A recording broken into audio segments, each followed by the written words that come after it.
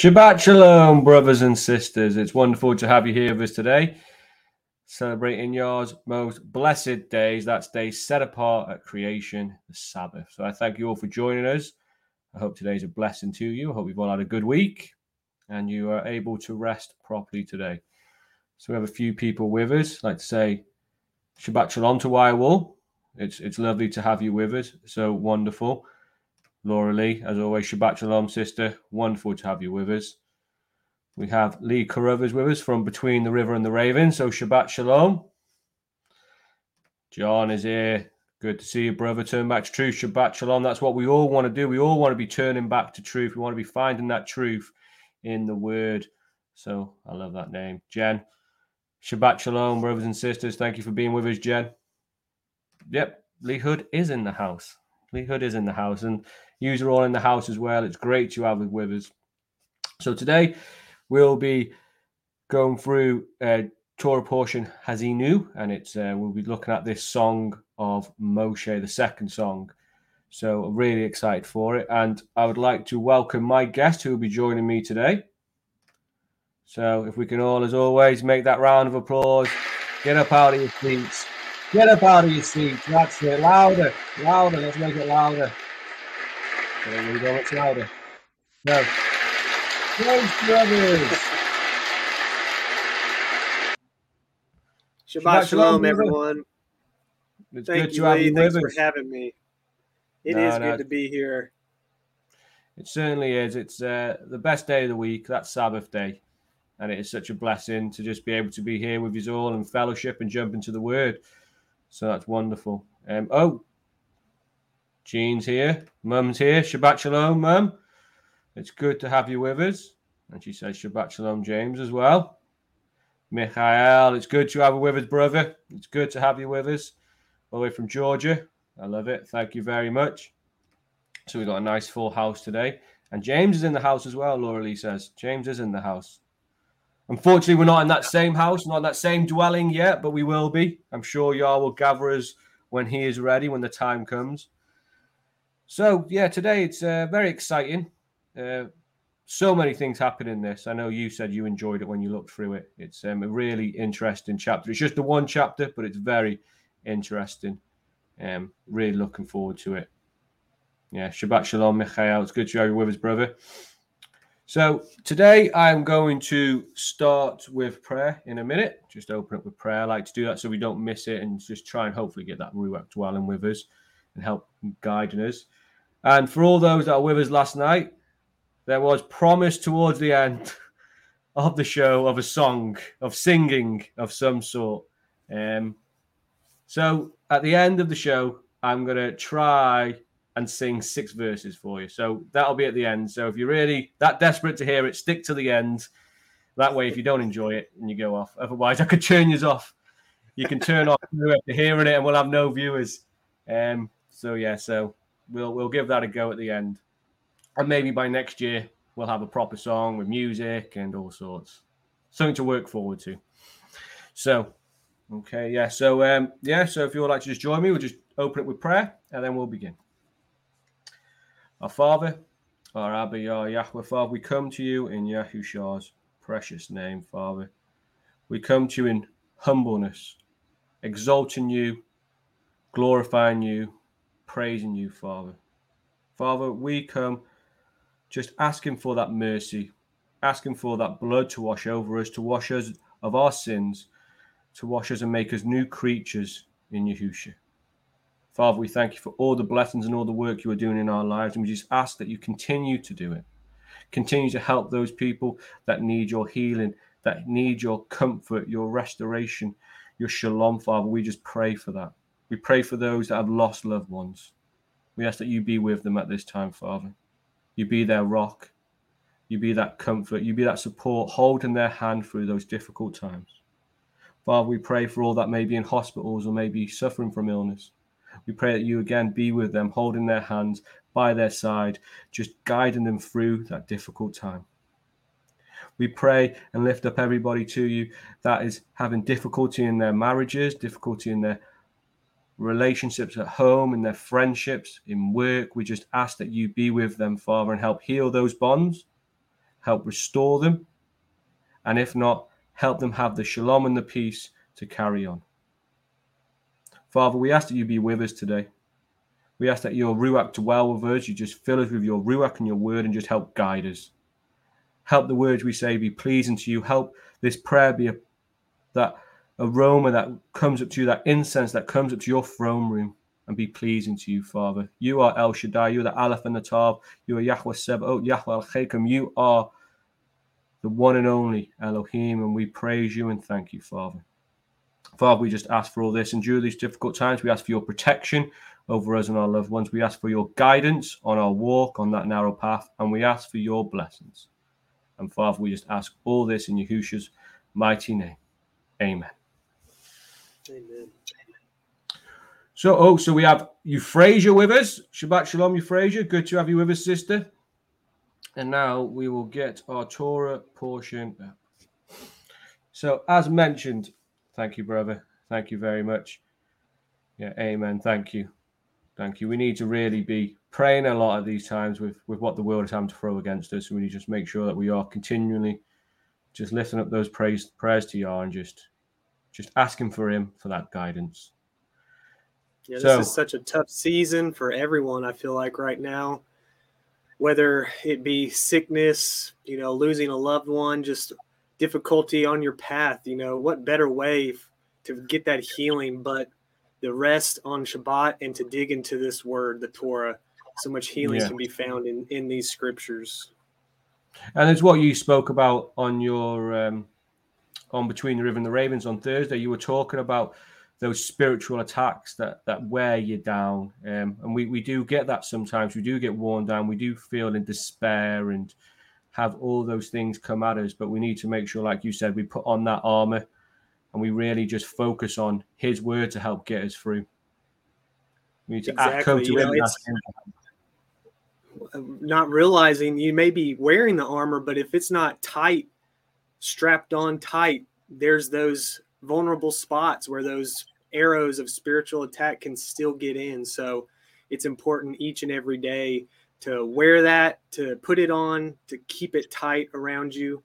Do check that episode out if you haven't. It really blessed me and Lee just as we were researching it and really strengthened us as well. Yeah, I know a lot of people have commented saying that it blessed them, and I know me and Catherine enjoyed it when we watched it again, and Catherine's gone through the same thing as well through Ephesians, looking at that concept of wrestling and looking into all those parts of the armor as well, and it really is important, like you said, to make sure we are girded up properly and it's tight. It's really we are holding strong in that walk to protect us from the enemy, because he is a roaring lion waiting to devour any little crack, and he will penetrate it. He will dig his claws in deep. So we must really be careful. Really be careful. It's why it's so important as well to have this fellowship and have everybody to lean on as well. Having family members to lean on, having brothers and sisters to lean on. Just having, and most importantly, having Yah and Yahushua to lean on. Yeah, like Lee had mentioned, it's so important because we can all fall, we can all stumble on that battlefield. And so when we're in that fellowship, when we're strengthening each other, there's going to be someone there to help lift you up, take you back to safety, restore you. So it is so important to have that fellowship, whether it's local or distant, online, like our Telegram groups. It's been such a blessing to have that. Yeah, it certainly does. Daniel, good to have you with us, brother. Shabbat Shalom. I know you had a long week yesterday. You got back late. So Shabbat Shalom, brother. Really hope that you get some peace this weekend and you can really properly enjoy your Sabbath. I know it's difficult sometimes because of your situation. So we just pray for you, brother, always, and just ask that you just get that shalom, that peace that only Yah can give. Yeah. Don't leave home without the armor. Absolutely, Jen. And yeah, we have to help each other. So yeah, some great comments there. So today, our Torah portion, we've only got the 2 left now. So we've got this one, and then next week, and then we'll be looking at some of the feasts. I think we'll have a week on Yom Kippur, a week on Sukkot, and I'm thinking, because in our schedule we'll be given 2 weeks for Sukkot, so I'm thinking maybe I'll do a week for Sukkot, and then on that week before I may start during Sukkot, during Tabernacles, start on Bereshit, because Bereshit is a really big Torah portion. And if I don't start it early, I think come the Sabbath, I'll either be leaving bits out or it'll be a 5 to 6 hour study. And I know nobody wants that. I know Catherine won't want it. So that's what we're going for. I think we're going to be. So we've got this week, next week, and then that's the Torah portion's over. We'll be looking at Yom Kippurim, and then we'll be looking at the week after Sukkot. And then the week after, during Sukkot, I may be beginning looking at Bereshit because, like I said, it's just so full. So that's it. So today, has he knew, and like we said, it's just the one chapter in Deuteronomy. It's 32:1 to 52. So we'll be looking at that. And you looked at these on Sunday on Yom 1. You looked at the Haftorah, which was 2 Samuel, and that song which we see from David, like a psalm, wasn't it? And it was wonderful. And you looked at Yehochanan as well in John. So really is going to be, I think, hopefully today will be a blessing to you. There's a lot to get through. So we have the Song of Moshe, and many of you may know the Song of Moshe from Exodus 15, and this is the second Song of Moshe, and it's sung at the end of his lifetime in the wilderness before they're about to go in the Promised Land. So I have it broken down. I've seen people do it online with it. They broke it down into sections. So I've got it down here into 6 parts. So part 1, we have verses 1 to 6, which is an introduction, and we see the name of Yahweh declared. Part 2, 7 to 14, we see Yah's kindness to Yasharel. Verses 15 to 18, Moshe prophesies that Yasharel will sin and rebel against Yah, and that's a theme that we've seen throughout this whole book of Deuteronomy. To be honest, it's been surprising to me, again, going through it, seeing how many times it's actually mentioned how they will turn away from Yah. We see it many times mentioned. In then part 4, we have verse 19 to 25, future punishment. So we'll be looking at that. Part 5, verses 26 to 39, justice and mercy. And I know a brother reached out to us this week, and I know many people believe that actually verses 29 to 35 are actually prophetic of the final 7 years. Do you know that? So many people say we have 7 years of plenty, and then we'll have 7 years of lack, and those 7 years of the tribulation. Some people believe. I'm not saying I agree with them or disagree with them. I'm just telling you what many people say, and some people believe that verses 29 to 35 reflect that. So we'll have a look at that, and then part 6, the last parts of it, are verses 36 to 43, and comfort for Yasharan. It's always wonderful when we talk about all this punishment, this judgment, and that's coming, but Yah always ends with that comfort for us, that promise for us. So that's really something wonderful to look forward to. So let me get on this now. Get to our next slide. So the name for this Torah portion, it comes from the first word in chapter 32, and it means to give ear or listen. And it comes from the word, which is H238, Hazan. And here we look at this. It says to broaden out the ears, by implication, to listen, to perceive by the ear. So we see there. So it's about listening. It's really about paying attention and listening. So Moshe is going to sing to all the people. And this song is to be a witness to the people and to be used to teach Yasharel and their children. We mentioned that last week, how this was going to be a witness. We looked at how we had the physical written witness in the Torah, and we had this more of a spiritual, unwritten witness in this song to be passed down through the generations. We see that double witness, which we mentioned last week. And we have many examples of, just briefly go through this, but we have many examples of songs throughout Scripture. So we see, as mentioned before, that Red Sea crossing Moshe's first song in Exodus 15. Following the bronze serpent, Yahweh gave the people water and they sang. We see that in Numbers 21. Here we have the second song of Moshe in Deuteronomy 32.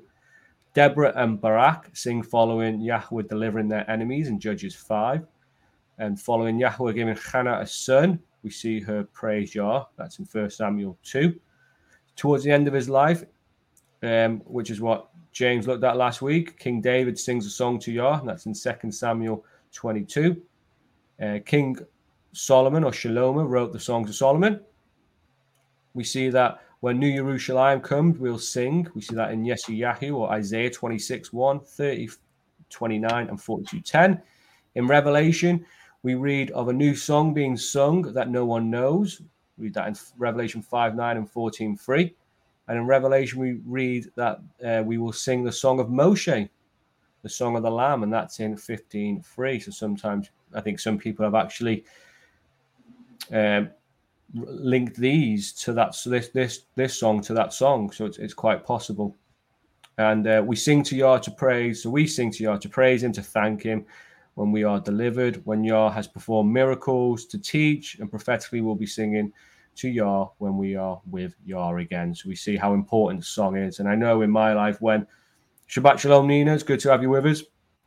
I know in my life, and I think we mentioned it last night with Yom Teruah, that Teruah, that joyful, loud noise, that when I'm having times when I may be coming under attack, you stick some worship music on, you start praising Yah, you stick some psalms on. It really does help remove that. And I know Catherine talked about this battle against frequencies and how this joyful noise, these frequencies of Yah's can help get rid of those spiritual enemies. So I think that's quite important. We see the importance here of a song. Even using your shofar to blast that out, I think that's a very helpful as well if you're under those attacks. Yeah, I certainly think it is as well. If you feel like there's some oppression or something in your home, plaguing or affecting you, then that really is really good to use. So I find it interesting that it mentions Ha'azanu is to give ear, to be listening. And, as we're coming up on Yom Teruah trumpets, are we to be listening for that trumpet? I thought that was a neat connection. No, that is a good connection, isn't it? Because we've seen in we talk about the return of Yahusha with the trumpet. 3 Thessalonians 4, it talks about it. 1 Corinthians 15, I think it talks about that return at the sound of the shofar, the trumpet. And like I say, we need to be listening, paying attention, being ready for it. It's a great connection, that. So we see here, like we're trying to do with all of them, we break it down. So we have that hey, which is that man with the raised arms. And hopefully through doing this, you'll all be able to help do it yourselves as well and break things down and get a better understanding of it. Because as I know you and Lee have mentioned many times, is that we're here to try help you. So you give you the tools as well to be able to do what we do and in your own studies, help yourselves. So we have that hey, which is behold, to reveal, to see, breath or ruach. The aleph, which is the ox, the leader, strength or Yahweh. Zion is that plow, the food, cut, weapon or nourish. And hallelujah, James. It was great connection there. We all need to learn to lose the shofar. We spoke about that last night. And Shabbat Shalom, Sue. It's lovely to have you with us. Just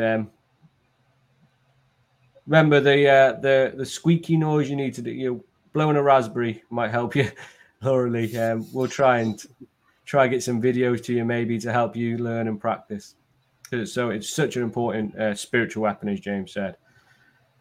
So the yod is that arm, hand, work or deed or worship or praise. We have the nun, which is the seed, life, continue, air or sun. We have the vav, which is to add, secure, the nail and the peg. So through this song, we will behold Yahweh. Behold, Yahweh will nourish us with his right arm, his son who came and secured us. I thought that was quite nice seeing that again, that picture of Yahusha there who comes. We are nourished by Yahusha and we are secured. Also, through listening to Yah, we reveal the strength that food of worship has and how we become heirs secured to him. And really, we speak about that spiritual food that we receive. Yahusha talks about him being the bread of life, that food that we are to live by. So we can see that there, and we get it through worship as well. And through that worship, we are secured. So again, get some great pictures through this word. So we have been adding a bunch of really great resources to our website. if you are interested in learning the Hebrew, the pictographs, there's a lot of great documents on there to help you learn and study for those. Yeah, you can just download them, or you can print them off for yourself. Yeah, they're great. So that's on heartofthetribes.org. So yeah, so check that out. And like James said, there's some great resources on there for you to help, because it's handy to then have a printout maybe that you have in your Bible, or having it downloaded on your phone or your laptop. It really is so helpful. Mm-hmm. So here we go. Part 1, the introduction, declaring Yahweh's name. So Deuteronomy 32, 1-6. So give ear, O ye heavens, and I will speak, and hear, O earth, the words of my mouth. My doctrine shall drop as the rain, my speech shall distill as the dew, as the small rain upon the tender herb, and as the showers upon the grass. Because I will publish the name of Yahweh. Ascribe ye greatness unto our Elohim. He is the rock, his work is perfect, for all the ways are judgment, and El of truth, and without iniquity. Just and right is he. They have corrupted themselves, their spot is not the spot of his children. They are a perverse and crooked generation. Do you thus requite Yahweh, O foolish people and unwise? Is not he your father that has brought you? Has he not made you and established you? And what I'm going to do for each of these parts is just have each part laid out like that on the first slide, so we can really read it all together and get a clear picture of it all, and then break it down. But yeah, it's so wonderful, some of the things in this. So we start with verse 1, and we see how Moshe is calling for all the heavens and earth to stop and pay attention. We see that he's calling on all of Yah's creation to listen and pay attention. We see the heavens and the earth called into attention here. And this is because we will see in verse 3 how he will declare the name of Yahweh, and we just see that importance of the name of Yahweh. So it's so important that we listen and pay attention to the message that Yah has for us, whether it's loud or quiet. And we've spoke a lot about that small, quiet voice sometimes we have to listen to. And as James said, how important it is to be listening out for that shofar, for that return, making sure we are ready. So Moshe tells us to listen to the words. This is H561 Amar, and it's spelt the same though as Amar, which is H559, which is the word used for Elohim, word used for when it says Elohim said in the creation.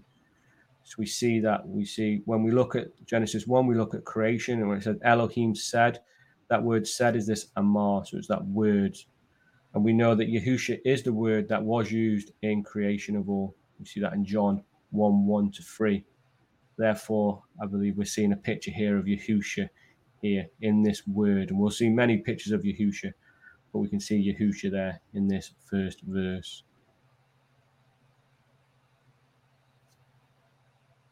So verse 2, my doctrine shall drop as the rain, my speech shall distill as the dew, as the small rain upon the tender herb, and as the showers upon the grass. So Yahweh's doctrine here is being compared to rain, and we all know that rain or water is essential for all forms of life, and Yah's word is essential for our life. Philippians 2:16, holding forth the word of life. As we spoke about as well, when we're told that we will not live off bread alone, but the word of Yah. That's what we gives us life and sustains us. So we see it compared to rain, as rain comes from heaven, and Yah's doctrine came from heaven. It was given to Moshe from Yah. Also, the dew comes from the ground. We know the dew rises from the ground to water, and it comes from the earth. And we see Yahushua, he came and dwelt on the earth as well, being sent from heaven. And he was made like man was from the dust. Yahushua was in the form of a man. So again, we can see pictures of Yahushua here in the rain and the dew. We can see him. And showers upon the grass. So throughout scripture as well, man is likened as grass. One example is Psalm 103:15. As for man, his days are as grass, as a flower of the field, so he flourishes. So we see how this word, Yah's word, this water, Yahushua speaks of it. Drink of the water that I give. That is what we need to really nourish us. And we are this grass, these tender herbs. Yeah, I have a verse from Psalms also that goes with verse 2. Yeah. In Psalm 72, verse 6, he shall come down like rain upon the mown grass, as showers that water the earth. And I actually had never noticed this in verse 7. I just found it interesting. It says, in his days shall the righteous flourish, and abundance of peace, so long as the moon endures. Almost like that's a warning or a hint of times to come, possibly. I never really picked up on that until reading it this morning. I thought that was very interesting that it mentions the possible endurance of the moon being there Yeah. or not. No, that is really interesting. It really is. And yeah, Machia, hallelujah. Yahusha is the word. He certainly is, brother. He is that word. No, some great verses there, James. Thank you, brother. So we're on verse 3 now. Because I will publish the name of Yahweh, ascribe ye greatness unto our Elohim. So the word for publish here is kara. It's H7121, and that means proclaim, to cry out, and to utter with a loud voice. To really, it's really, loud, really publishing it, really making sure everybody hears. I can just imagine Moshe really at the top of his lungs shouting out this song here to all the people so everybody can hear. So the reason why he called all the world to stand still, as we mentioned before, is because he's proclaiming the name of Yahweh, and we know that there is power in the name of Yah, and we should always give glory to it. Some Psalms here about the name. We have Psalm 29, 1 and 2. Give unto Yahweh, O you mighty, give unto Yahweh glory and strength. Give unto Yahweh the glory due unto his name. Worship Yahweh in the beauty of holiness. We see out there the glory due unto his name. And if you're not going to say the name, if you're not going to proclaim the name as Moshe is here, how can you give it its glory? How really can you give it its glory? It's a powerful verse there. Psalm 105, 1 to 3. I'll give thanks unto Yahweh, call upon his name, make known his deeds among the people, sing unto him, sing psalms unto him, talk ye of all his wondrous works, give ye his holy name, let the heart of them rejoice that seek Yah. So we just see how we are to give credit and glory to Yah's name, as all things are done through his greatness. Jeremiah 10:6. For as much as there is none like unto you, O Yahweh, you are great, and your name is great in mine. And I agree with Lee here. So interesting that to find that in the Psalms, James. It certainly is. The Psalms are so amazing how many things we can find in there. It really is. Really is interesting that you to find that. So we see here how powerful, how important the name of Yah is, and how we should be giving it glory, giving it the greatness that he is due. Now, here we go. We're going to see Yahusha again now in this. He is the rock. His work is perfect, and his ways are judgment, and El of truth and without iniquity, just and right is he. So we see this first reference to the rock, which is also what we see David wrote about in Psalms also. Psalm 18:2. Yahweh is my rock and my fortress and my deliverer, my El, my strength, in whom I will trust, my buckler and the horn of my Yeshua and my high tower. So we see many times we'll see Yahweh spoke of as a rock as well. We'll see it with Yahusha. That was actually even in the Haftorah portion in 2 Samuel, that almost exact verse. Yeah, I was thinking that when you were going through it, the like you said as well, it could have been a psalm itself that from 2 Samuel. It was just so wonderful, and you see many of the things he spoke about in there in all the psalms. But yeah, this whole concept here of being that rock, it really is powerful. You like say, you've seen it with in that Haftorah as well. And yes, Michael, hallelujah, exalting Yahweh, and that's what we really need to be doing. We need to be making sure we are exalting him above all things, and that his name is where it rightfully should be. And we see that, speaking now back of the rock, Yahusha is the rock as well. We see in 1 Corinthians 10:4, and did all drink the same spiritual drink, for they drank of the spiritual rock that followed them, and that rock was Mashiach. So we see that there, obviously referring to the time when they drank from the rock in the wilderness. And we see here this connection to Yahusha and the rock, and that water that came from the rock and the water that comes from Yahusha. Again, we can see this linking as well to that first verse when it's talking about the rain and the dew. So it's wonderful. And Yahusha's work was perfect. He lived a life perfect in Torah with no iniquity found in him. 1 Peter 3:22 says, who did no sin, neither was guile found in his mouth. 1 John 3:5, and you know that he was manifest to take away our sins, and in him is no sin. So we can see Yahusha here, how he is perfect as well, and he walked that Torah perfectly and did no wrong. Shabbat Shalom, daughter of Yahweh. It's good to have you with us. Certainly is. John says, 2 Samuel 7:13, he shall build a house for my name, and I will establish the throne of his kingdom forever. Hallelujah. And it's just, I just don't know how anybody can deny the importance of the name. And people want to cover it up, and I'm not having a dig or anybody, but I'm just reading scripture here. I know when me and my wife went through and searched it, we had over 100 verses. We had to stop. We had so many verses which talk about glorifying the name, publishing the name, praising the name, singing to the name, declaring the name. And it's so important, like you just said there, a house for his name. If you're not going to say the name, it's just so, his name's so wonderful. It's so beautiful. Yeah. So, okay, I'll go on. It just makes you think how many people don't use the name, so they're not held accountable. You know, that's their thought process. Yeah. It's sad. It really is, isn't it? It really is.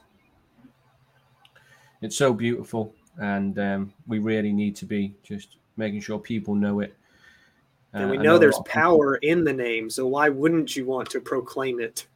Yeah, it like you said, it's people are maybe scared to, they maybe not hold themselves accountable by not using the name. There may be, like say, reasons like that go along with it, because we don't see it in scripture.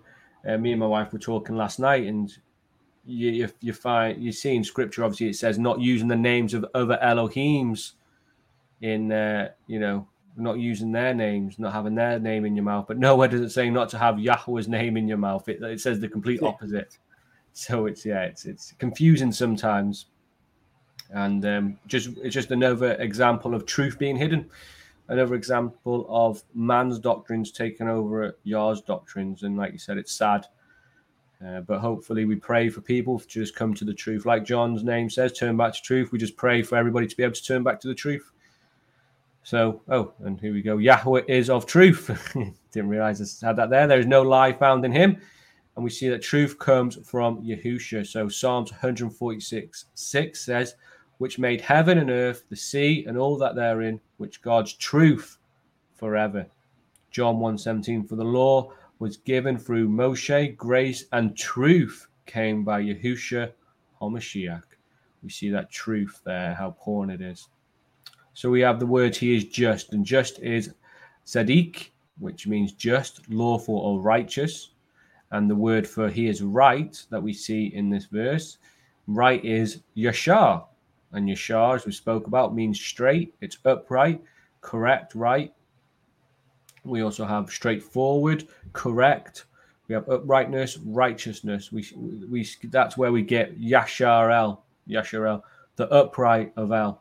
That's where he wants his people to be. He wants his people to be upright. And we can see Yahusha and his people here. He wants us to walk in his ways, righteous and upright. It's what he wants from us. We can see it here. Jen says, I just wore my T-shirt with Yahusha's name on it yesterday at work. Amen, sister. You go and you proclaim that name.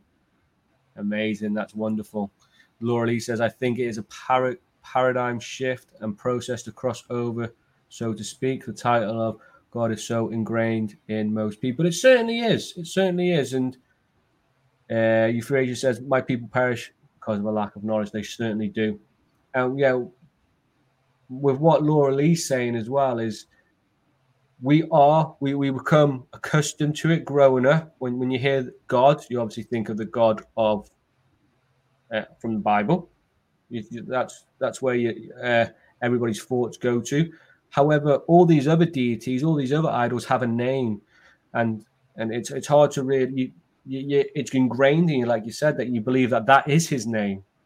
We know that's a title, and they're all gods. Well, you have capital God or you have a lowercase God, like Els and Elohim, Elohims, and with that uppercase or that lowercase e. But it just becomes ingrained to us. It's just this these lies which become truth, which we grow up with and we take for granted in a sense, and we just believe it. We take it for face value, and you don't believe there is a name there, and there is, and it's important. It really is.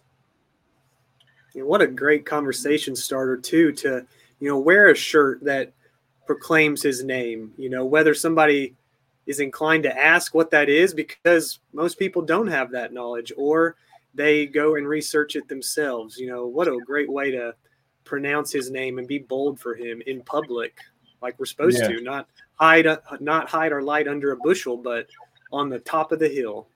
Yeah, like I said, that is a great conversation starter, and it's just to be able to walk around with that name on you, it's powerful. It is powerful. So, verse 5. They have corrupted themselves. Their spot is not the spot of his children. They are a perverse and crooked generation. So, as we spoke of many times, people at heart are full of sin. And I hold myself in this. We are, by Adam, sin entered the world. And it is an ongoing battle that we have with ourselves to not sin. Romans 5:12 says, wherefore, as by one man sin entered into the world, and death by sin, and so death passed upon all men, for that all have sinned. It's on everybody. We see it. We see sin on everybody. We see this corruptness that we have. We have been corrupted through the fall. Through the fall, we've all been corrupted. And it's not some people, when you try and tell them, whether it's family members, friends, anybody that is living what we can consider an abomination, when you try and tell them that, they don't listen to it. When you say we are, we've all sinned, we're all sinners, and they don't hear it. We know, though, and that's the reason why Yahushua came for us, to save us from that. And it's sometimes it's hard to understand, it's hard to take in, but we are all corrupt in a sense. We've all corrupted ourselves. So Yasharel sinned while with Moshe in the wilderness, and would continue to sin afterwards. We see Isaiah 1:4, a sinful nation, a people laden with iniquity, a seed of evildoers, children that are corrupters. They have forsaken Yahweh. They have provoked the Holy One of Yasharel into anger. They have gone away backward. We see that Isaiah obviously was a considerable time after Moshe. So we see how it continued. It was ongoing. And this corrupt is a word I've looked at before, so I'll just have it briefly on it. It is shachaf, H7843, and it means to destroy, to corrupt, to go to ruin or decay. And we see it used many times in Genesis 6, when it's talking about Noah and the flood, and it's talking about how they corrupted themselves and how he would destroy the earth. It's the same word for corrupt and destroy. And when we look at it, it's a shin, chet, and a tav. So the destruction that comes when we separate ourselves from the covenant. So that's what happens when we separate ourselves from the covenant. We open ourselves up to that destruction. So it's just I like that word. I think it's got so much in there, and it really is powerful. So I just wanted to share that. So I had a few comments, so I'll just try to put them up. So much truth. John says, Hosea 2:16. And it shall be in that day, says Yahweh, that you shall call me Ishi, and shall call me no more Baali. I love that verse. For I will take away the names of Baalim out of your mouth, and they shall no more be remembered by their name. Amen, brother. And it really brings to mind that when Yahushua says, you'll say, Adonai, Adonai, did we not do things in your name? It really brings that to mind as well, those verses. So yeah, absolutely wonderful. Yeah, Lee says, I sin daily and thank Yahuwah for his patience and long suffering for me. Yahushua took away our death sentence. He certainly did. He certainly did. And we are so blessed to have Yahushua for us. And many people, agreeing with your verse there, John. A lot of people there really agreeing with it. A great verse to bring up. Thank you, brother. Thank you. I love this fellowship. I love this, how everybody brings all the comments. It really is wonderful. Breaking the commandments is what puts those spots on our garments, that white linen that Yahushua gives us by washing us of our sins. Amen, brother. Yeah, I'd never even thought of putting that in, but with Zechariah 3, where it talks about those filthy garments, taking them away and put a new robe on him. When you think about Revelation, where we're getting those clean robes washed in the blood of the Lamb. Amen. Yeah. Wish I should have put those in there. Some great connections there as well. I missed over that, but thank you, brother. It really is. It really is, though. That spot that we have on our garments, washed in the blood of the Lamb. Oh, amen. Isaiah 1 is, I think it's 118. Though our sins were as scarlet, they'll be whiter than snow. That's yeah. Thank you for sharing that. Verse 6: Do you thus requite Yahweh, O foolish people and unwise? Is not he your father that brought you? He has made you and established you. So the people have forgotten what Yahweh has done. We see that throughout history. Judges is a great example of that. Through Kings, we see how the people, after a generation or two, would forget what Yah did, and they would backslide. They would sin. They'd need a new judge to come then and get them back on the right path, or a new king. We see at Hezekiah's time how he had to destroy everything, but then his son would then be wicked. It was just a continual process.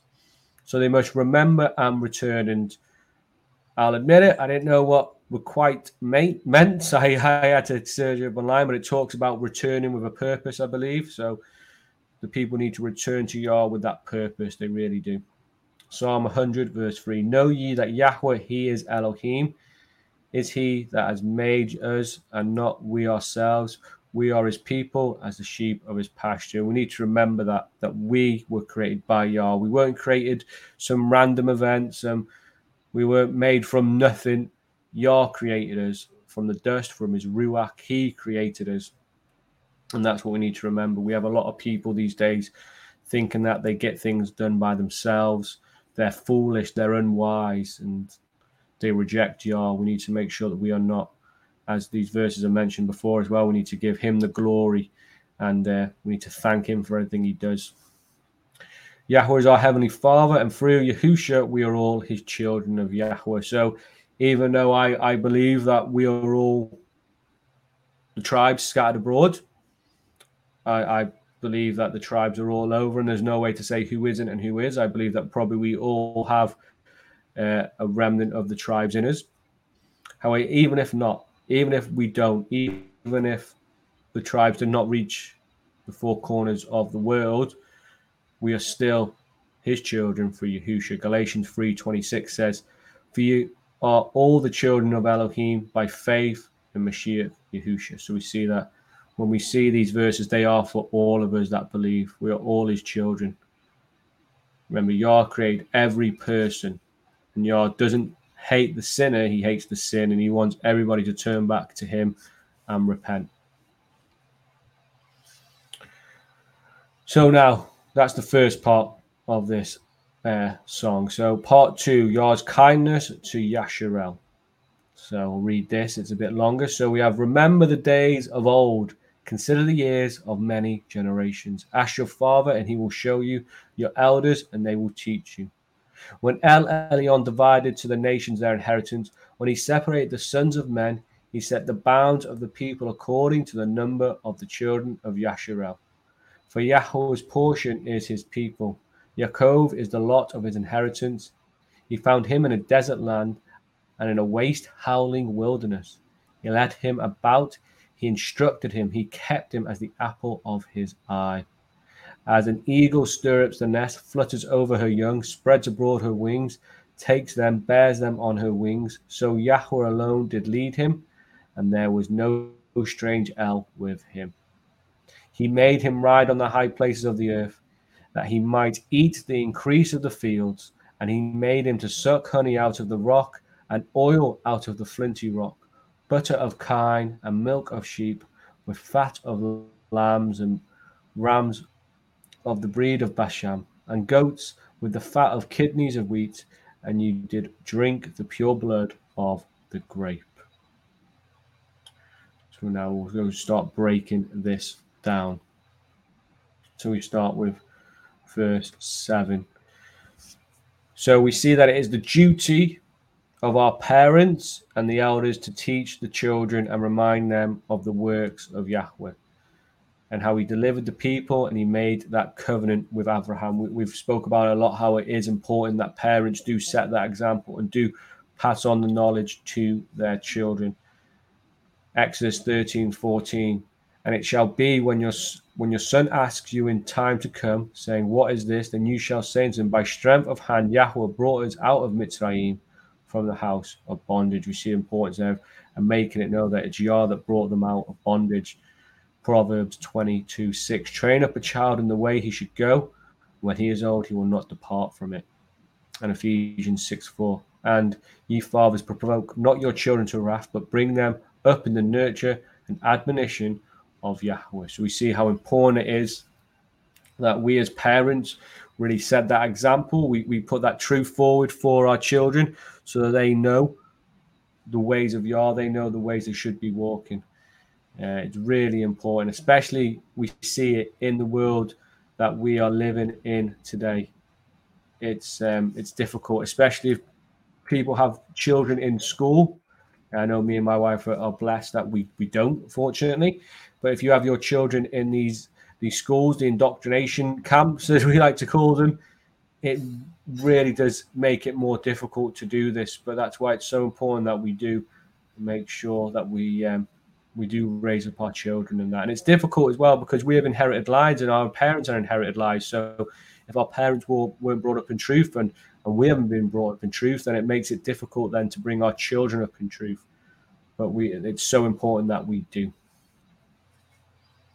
So verse 8, when El Elyon divided the nations their inheritance, when he separated the sons of men, he set the bounds of the people according to the number of the children of Yasharel. So we see here, this is clearly talking about the Tower of Babel and how Yah dispersed, well, that's what I believe anyway, Yah dispersed the people, and we see that in Genesis 11. Yeah, I just think it's talking there about that time when Yah dispersed the people.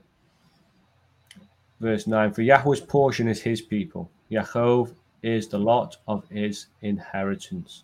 So Yahweh chose Yaakov as his people. See Psalm 135:4.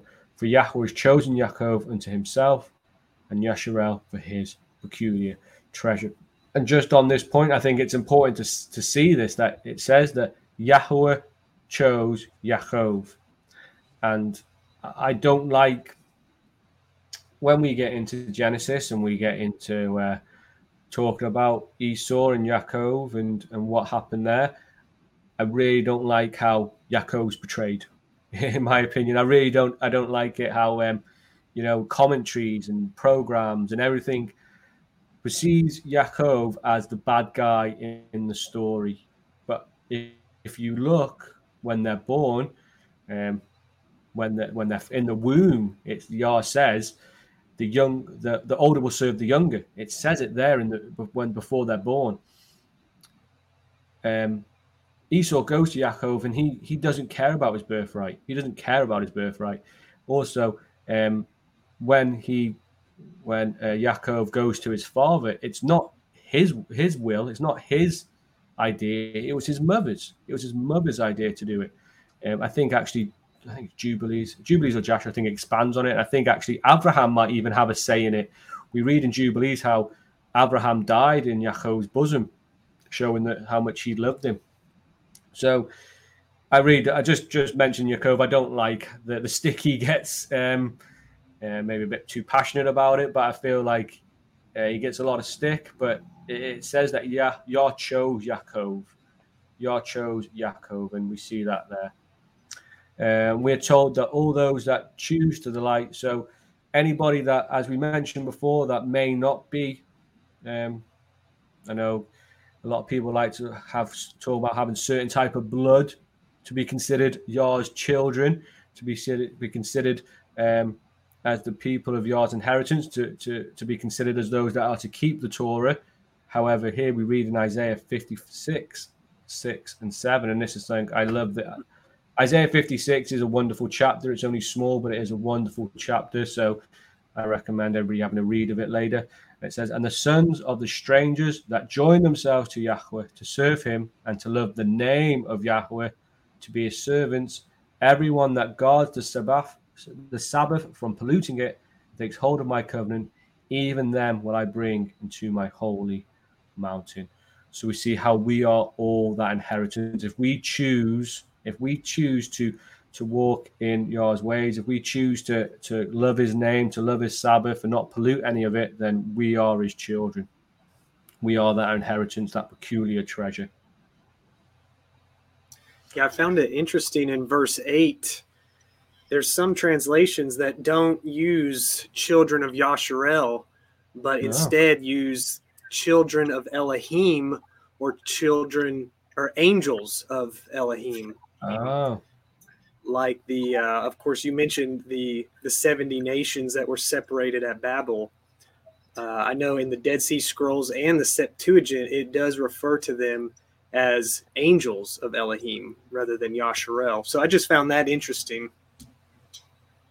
No, that is really interesting. And with that, I say the use of the angels as well. I believe some people like to say that when they were dispersed into these 70 nations, they all had their own idol that they worshipped. And I believe that is sort of reflected in Sukkot with the 70 bulls that are slain over the whole time period. I believe it represents the nations and their false idols that they have. No, that's interesting. It's interesting how you see the different translations, and I didn't come across that. So thank you for bringing that to our attention. What, so that was in the Septuagint, did you say?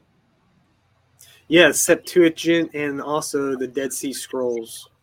It brings to mind Genesis 6, doesn't it? The sons of Elohim. Yeah. It brings to mind that especially as well. Yeah, very interesting. Yeah, 7 to look into later. Oh, very interesting.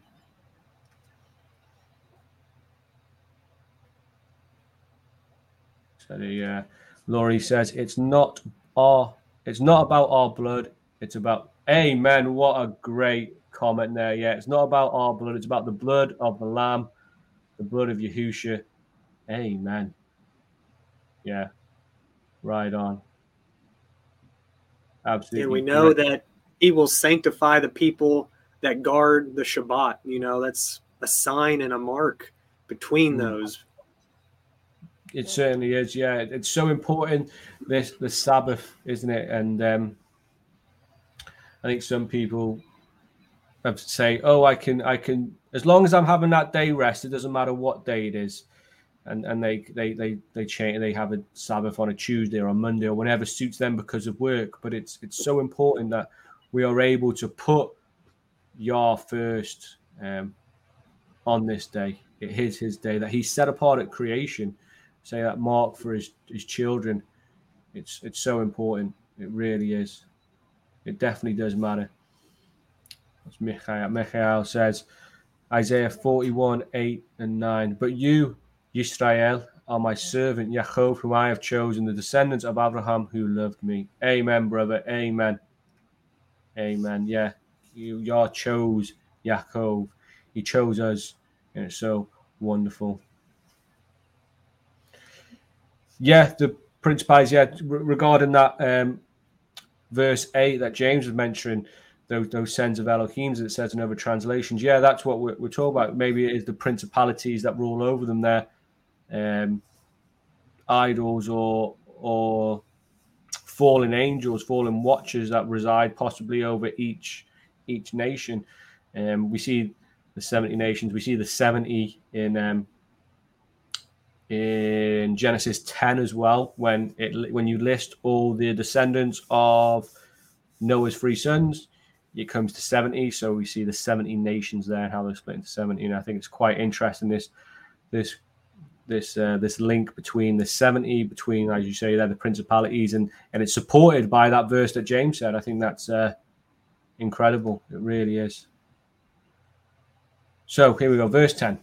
He found him in a desert land, and in a waste, howling wilderness. He led him about. He instructed him. He kept him as the apple of his eye. So Yahweh brought us from wilderness of the world, out of darkness, to lead us, instruct us, and to keep us.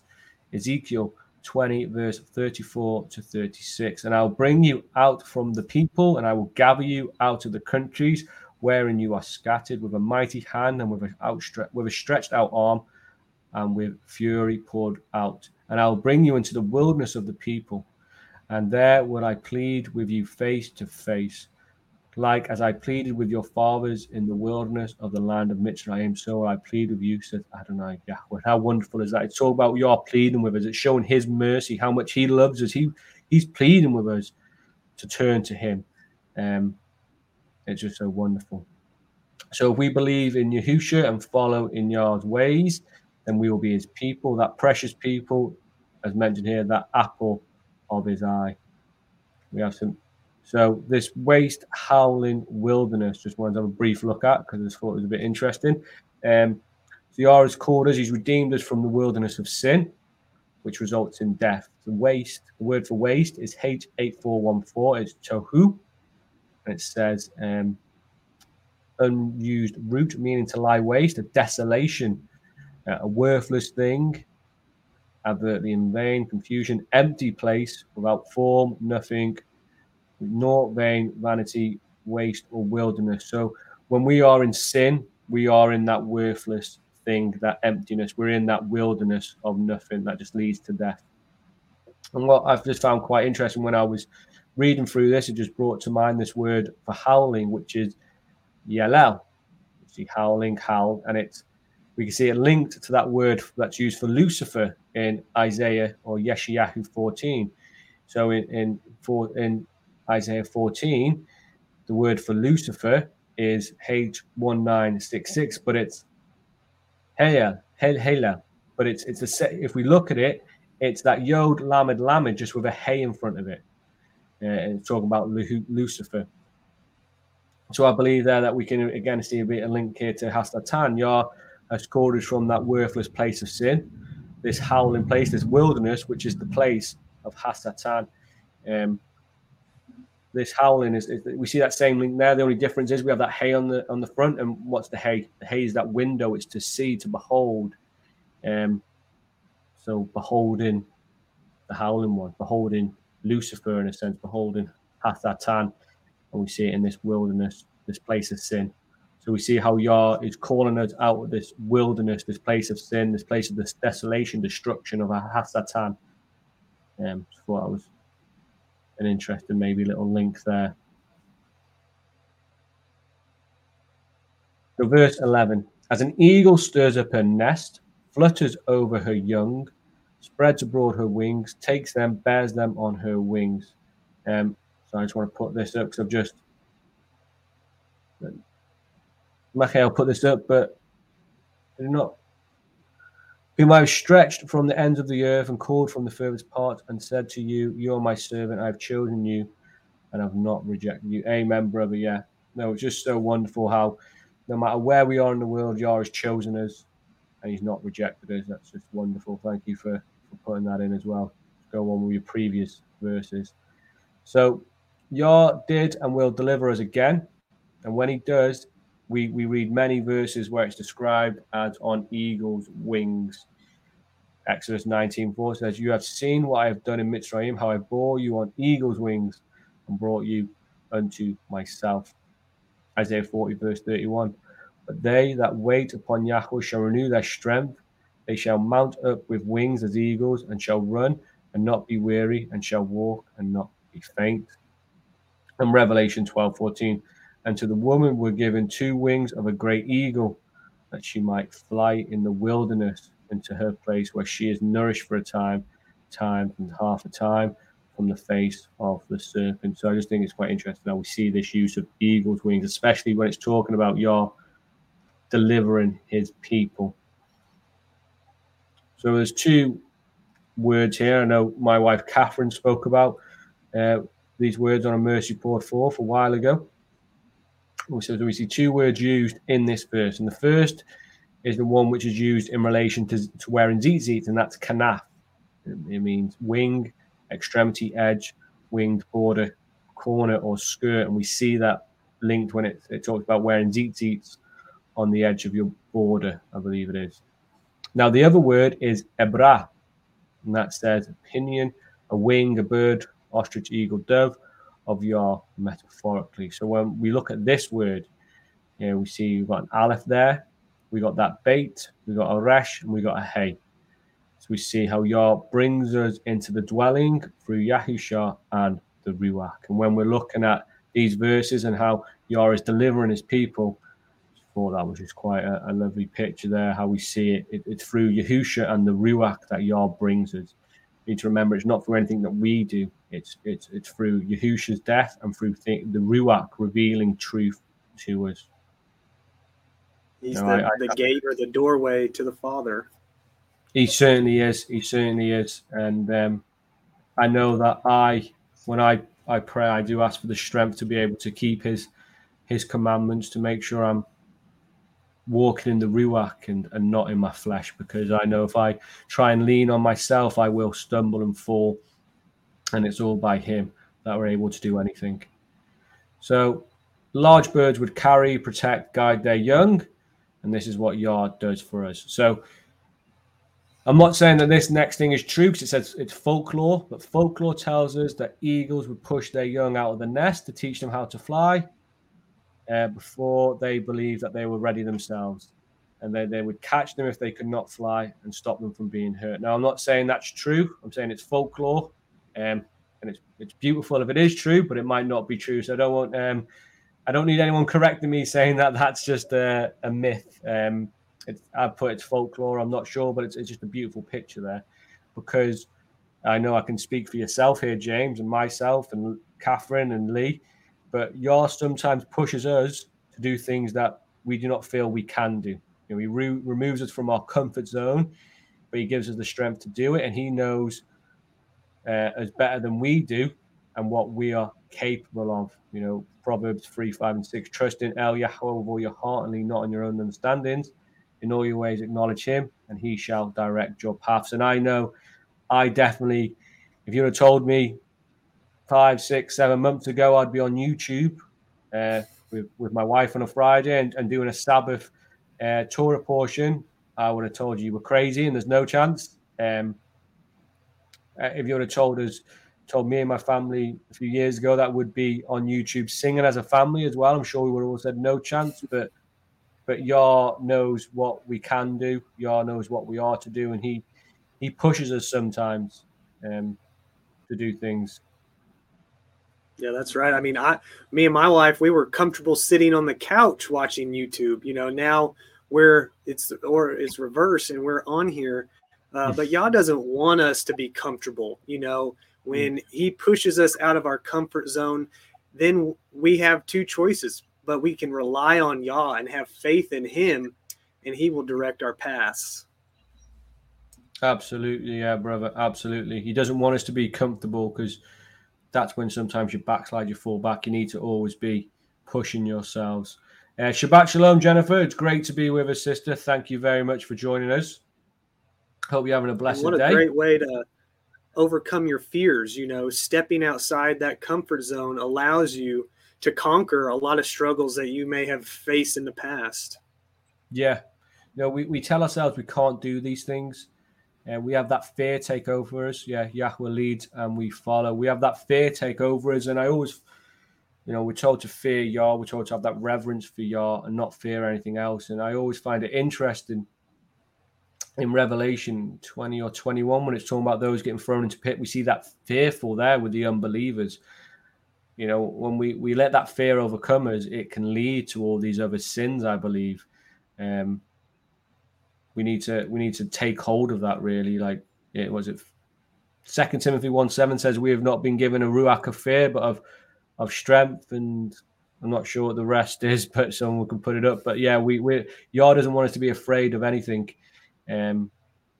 We should be able to overcome it. Like Robert spoke on Sunday about doubt. When we have doubt, we're saying to Yah that he can't do this. You know, all things are possible through him. So why would we doubt the master, the maker? Yeah, that's definitely so that Catherine says a lot to me, to not doubt and to just trust always. And that verse I just read from Proverbs 3, 5 and 6, that's something that Catherine tells me a lot, tells me to remember, hold it to heart, because, what Robert said as well, when we doubt, we're saying that what Yah's will isn't good enough, and not trusting and having that faith in Yah. Yeah, the verse in Proverbs has helped me get through many difficult times, you know, when I want to understand why this happened or prove this or that. It's not for me to know. It's just to know that Yah has a plan for me and to trust in him. Yeah. So Laura Lee said, I've never ever thought I'd be doing a radio show. I told you I did not want to do a video when others were suggesting doing YouTube. You all had a far different plan than I did. I am not comfortable doing video for real. Radio is enough of a challenge. Well, you do great. Enjoy watching your videos, so keep it up. Yah knows the best. You know Yah knows best. Daniel said as well that the truth does not have an earthly comfort zone. We have amen there.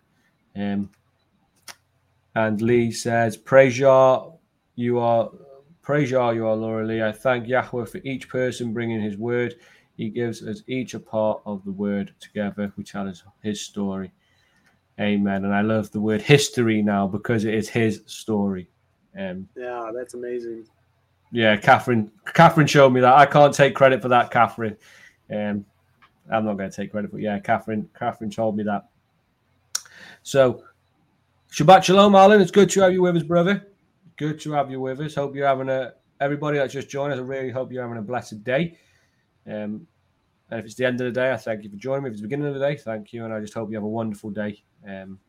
This day is it's beautiful. It's that best day of the week. So, hallelujah. So, Deuteronomy 32:12. So, Yahweh alone did lead him, and there was no strange El with him. So, unlike other religions and beliefs, that there is multiple deities, the truth is there is only one Elohim. We see this in Indian, we see it in Greek, we see it in Roman, we see it in so many other of these religions, how they have obviously Mitzrayim, the Egyptians, they have all these different deities that did certain things. In creation, they have different deities that did all different parts of creation. However, there is only one Elohim. In Isaiah 43:11 and 12 says, even I am Yahweh, and beside me there is no Savior. I have declared, I have saved, and I have showed, and there was no strange Elohim among you. Therefore, you are my witnesses, says Yahweh, that I am El. So it's very important that Laurie says, and it is his story and us, his children. Isn't that so lovely that we can share how he brought us out of darkness to walk in his glorious light of his truth? Amen. And many of us have had that path of darkness, if not all of us, where we've been on that wrong path, but Yah has corrected us. Like Robert was talking about, I think it was 2 or 3 weeks ago now in his Saved by Grace, how he wasn't walking with Yah, and all of a sudden he got that voice in him, that Yah gave him that voice, like that smack around the head, and said, all right, sort it out now. You know, what you're doing is wrong. And that's what he's done to all of us. He has corrected us all. Like that father that corrects his children. So the word for guide that we have is H5148 is Nachan, guide or lead. It has lead there, but it could also be guide. And we see a primitive root to guide, by implication to transport, which they'll bring, govern, guide, lead, put, or straighten. I thought it was quite interesting to see that straighten on here, because Matthew 7:13 says, enter ye at the narrow gate, for wide is the gate and broad is the way which leads to destruction, and many there be which go in thereat. And as we were talking about before, Yahushua is that door that we enter into, that gate. And we see in this word here how he leads them, but he also straightens us. He gets us on that straight path, that narrow path. He corrects us, and we can see that in this lead and how Yah leads us. It is all to get us on the narrow gate, to straighten us. It's always quite interesting when I've seen that word straighten in Nachan, that word for lead and guide. a Yeah. wonderful image last night during your guys' show. When you mentioned how essentially the Jewish faith relies on the Torah, but not Messiah. And you have the Christian faith that relies on Messiah, but not the Torah. And really, those pull you to either the left or the right. But when you have both, it straightens you out to that narrow path. And I never really had thought about it like that before until last night when you guys were talking about that. It's just amazing. And I'm so thankful that we do know the truth, that both are necessary. Yeah. And they both are the same, one and the other. It certainly is. It's having one thing but needing the other. It's like, I don't know, having a remote with no batteries. I know that's a stupid analogy, but first thing that comes to mind. But it's no good. The battery's no good without the remote. The remote's no good without batteries. You need the both. And I think that's terrible that I've just equated the Torah and Yahusha to a remote and batteries. So I'll get off that topic. But yeah, verse 13, he made him ride on high places of the earth, that he might eat the increase of the fields. And he made him to suck honey out of the rocks and oil out of the flinty rocks. So it's believed that this here is referring to so bees would make honey in the holes of the rocks, and trees that grew on the rocks, and the olive tree, and the olives is from the olive tree that grew in the rocky places, and we see this blessed and fertile land that they had. So even in these rocky areas, we still see things were growing there. I found a really amazing passage to go with this. This was a very odd verse, to suck honey from a rock. And so I was led to Jasher, and such a wonderful book, to really unfold more details of the Torah. And so in Jasher 67, verses 53 through 55, it says, "And when the children of Yasharel heard this thing, which Pharaoh had commanded, to cast their male children into the river, some of the people separated from their women, and others adhered to them. And from that day forward, when the time of delivery arrived to those women of Yasharel who had remained with their men, they went to the field to bring forth there. And they brought forth in the field and left their children upon the field and returned home. And Yahweh, who had sworn to their ancestors to multiply them, sent one of his ministering angels, which are in heaven, to wash each child in water, to anoint and swath it, and to put into its hands 2 smooth stones, from one of which it sucked milk, and from the other honey. And he caused its hair to grow to its knees, by which it might cover itself, to comfort it and to cleave to it, through his compassion for it." And I just thought that was an amazing verse. Yeah, no, it is. Yeah, like I say, because this adds so much to it, doesn't it? There from Jasher with the event as well during that time in Mitzrayim as well. Well, yeah, Jasher's not really a book that I'm that familiar with or comfortable with. I know I need to do a lot more into that, but wow, yeah, it's a very large book. I have seen, yeah, it's very large, but yeah, I have to jump into that a bit more because I know there's a lot in there. Verse 14: butter of kine and milk of sheep and fat of lambs and rams of the breed of Bashan and goats, with the fat of kidneys of wheat, and you did drink the pure blood of the grape. So we see here how Yah to bless the people when they obeyed, how they prospered in the land and were protected. And this is referring as well to Deuteronomy 28 when we went through those blessings that they would receive. So just some verses here. When we obey Yah, we know that we will be blessed.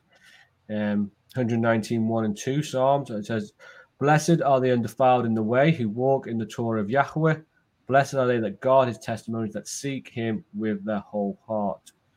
And as we've spoke many a times, it's not these, we don't have these blessings now on this earth. We don't store them up or treasure them here, but we are all our deeds, all our blessings, we are trying to build up in the Shamayins. So even if you're walking with Yah and you're having trouble sometimes, you're not receiving blessings that many people like to say you should be receiving, and you should be receiving these things if you're walking right. Yahusha told us that that's not the case. Matthew 6:19-21 says, "Lay not up yourself treasures upon the earth, where moth and rust do corrupt, and where thieves break through and steal. But lay up yourselves treasures in heaven, and neither moth nor rust do corrupt, and where thieves do not break through nor steal. For where the treasure is, there will your heart be also."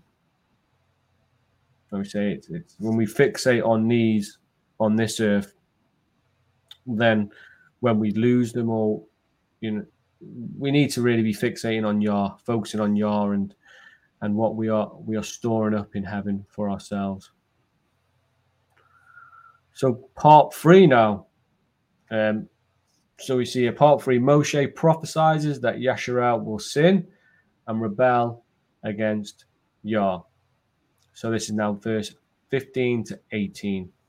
But Yasharun waxed fat and kicked. You are waxen fat, you are grown thick, you are covered with fatness when you forsook Elohai which made him, and lightly esteemed the rock of his Yeshua. They provoked him to jealousy with strange Elohim, with abominations provoked they him to anger. They sacrificed unto Shedaim, and that word is devils, not to Elohai, to Elohim who they knew not, to new Elohim that came newly up, whom your fathers feared not. Of the rock that begot you, you are mindful and have forgotten El that formed you. And we see a few things in these verses. So first we see Yasharun. And Yasharun is a poetic term to describe Yasharel. We see it spelt similarly, but it's spelt with a vav and a nun on the end to give you that un sound. We see that it's H3484, and it means upright one. So it's a symbolic name of Israel describing her ideal character.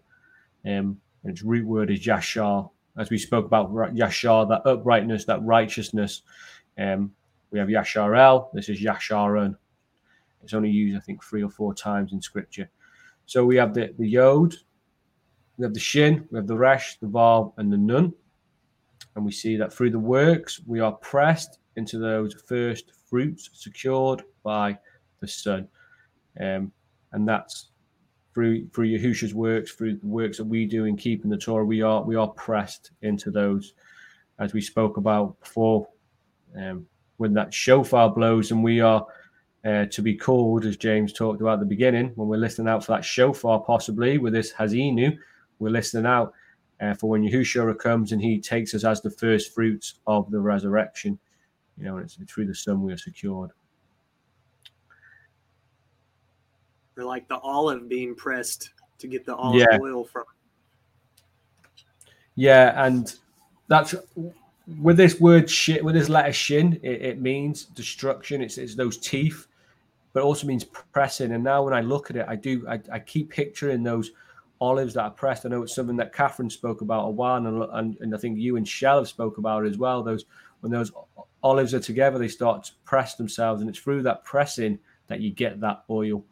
And so whenever I see this shin now, it's something that really just stands out to me all the time, is this pressing word and how we are being pressed for the oil. And this pressing may be through, just like spiritual pressing, or just, we are putting things on our heart through Scripture, but it also could be a physical and a worldly pressing through these trials and tribulations that come at us. Yah will test us to know that we will stand tall. We will stand tall in the name of Yahusha when things go bad for us. It's all good to be praising Yah and Yahusha when we are being blessed, when we're walking on high and nothing's going wrong. But when we are in those trials and tribulations, we need to really make sure that we are still keeping true to Him. I think it's James that says that when you endure the temptations and trials and tribulations, you'll be given a crown of life, and that's just such a wonderful promise. Because we all praise Him through the storm. Yeah, absolutely. It brings to mind, you saying storm there, it brings to mind on the, was it Kafir walking on the water? He was walking on the water when he was fixated on Yahusha, when he was focused on Yahusha, he was able to walk on that water. He was, he wasn't thinking about the storm around him or the sea, but once he took his eyes off, he sank. When he started looking at things around him, the world around him, that storm that you just mentioned, he did sink. And it's so important that we do always keep fixated, keep our focus on the truth, on Yah and Yahusha, the truth that will help deliver us and protect us. So, yeah, verse 15, but Yasharon waxed fat, kicked, waxed fat. You're grown thick, you're covered with fatness. Then he forsook Elohai, which made him, and lightly esteemed the rock of his Yeshua. So there's waxed fat, grown fat, covered with fatness. These terms are all used to show that they've forgotten Yah and what he's done for them. Also, when you think of growing fat, you think of laziness, the gluttony. They've really gone away from Yah. And because sometimes it's not easy to stay on this path. It'd be a lot easier to be lazy, to go off the path, to go along with the world. It is very difficult to stay on this path. That's why we have to pray and ask for that strength from Yah. And so they've forgotten what Yah done for them and how he gave them the land and gave them all things. Psalm 119, 69, 70 says, the proud have forged a lie against me, but I will guard your precept with my whole heart. The heart is as fat of grease, but I delight in your Torah. Isaiah 6:10, make the heart of his people fat, and make your eyes heavy, and shut their eyes, lest they see with their eyes and hear with their ears and understand with their hearts and return and be healed. And we see this, we speak a lot about in scripture, we talk about the circumcision of the heart. And when we're not circumcised, it's this fatness that is really surrounding the heart. And that's what Yah circumcises from us. That fatness that really stops us from believing and loving Yah.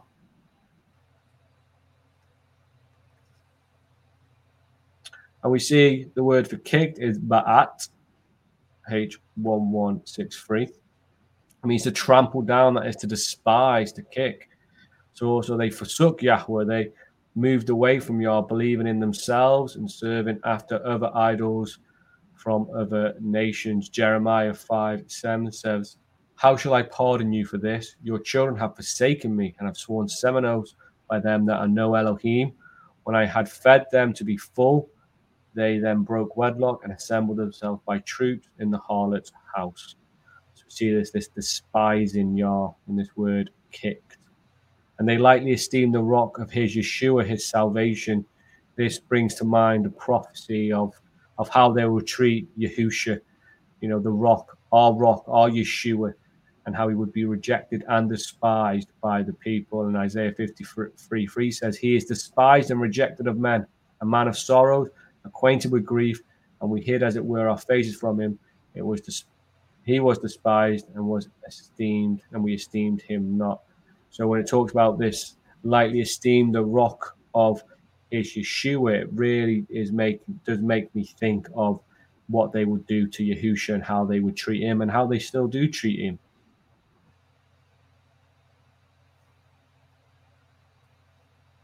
They provoked him to anger with strange Elohim, with abominations provoked him to anger. They sacrificed unto Shadim, or devils, that word is, not to Elohai, to Elohim who they knew not, to new Elohim that came newly up, whom their fathers feared not. So the people turned and sacrificed to devils. They left Yahweh to serve these other nations.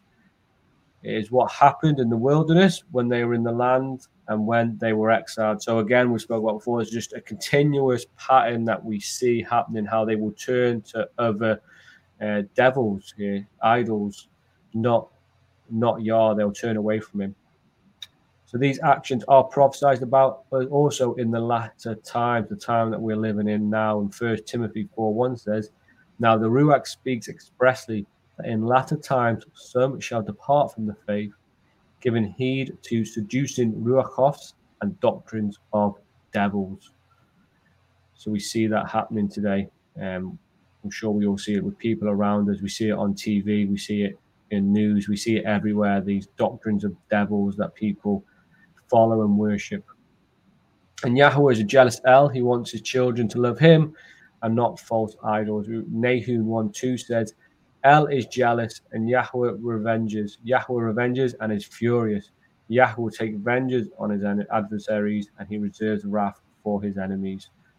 So Yah does get jealous for us. Yah doesn't want us serving other Elohims. He doesn't want us going after these falsehoods. He wants us, and he wants his children to really stay true to him.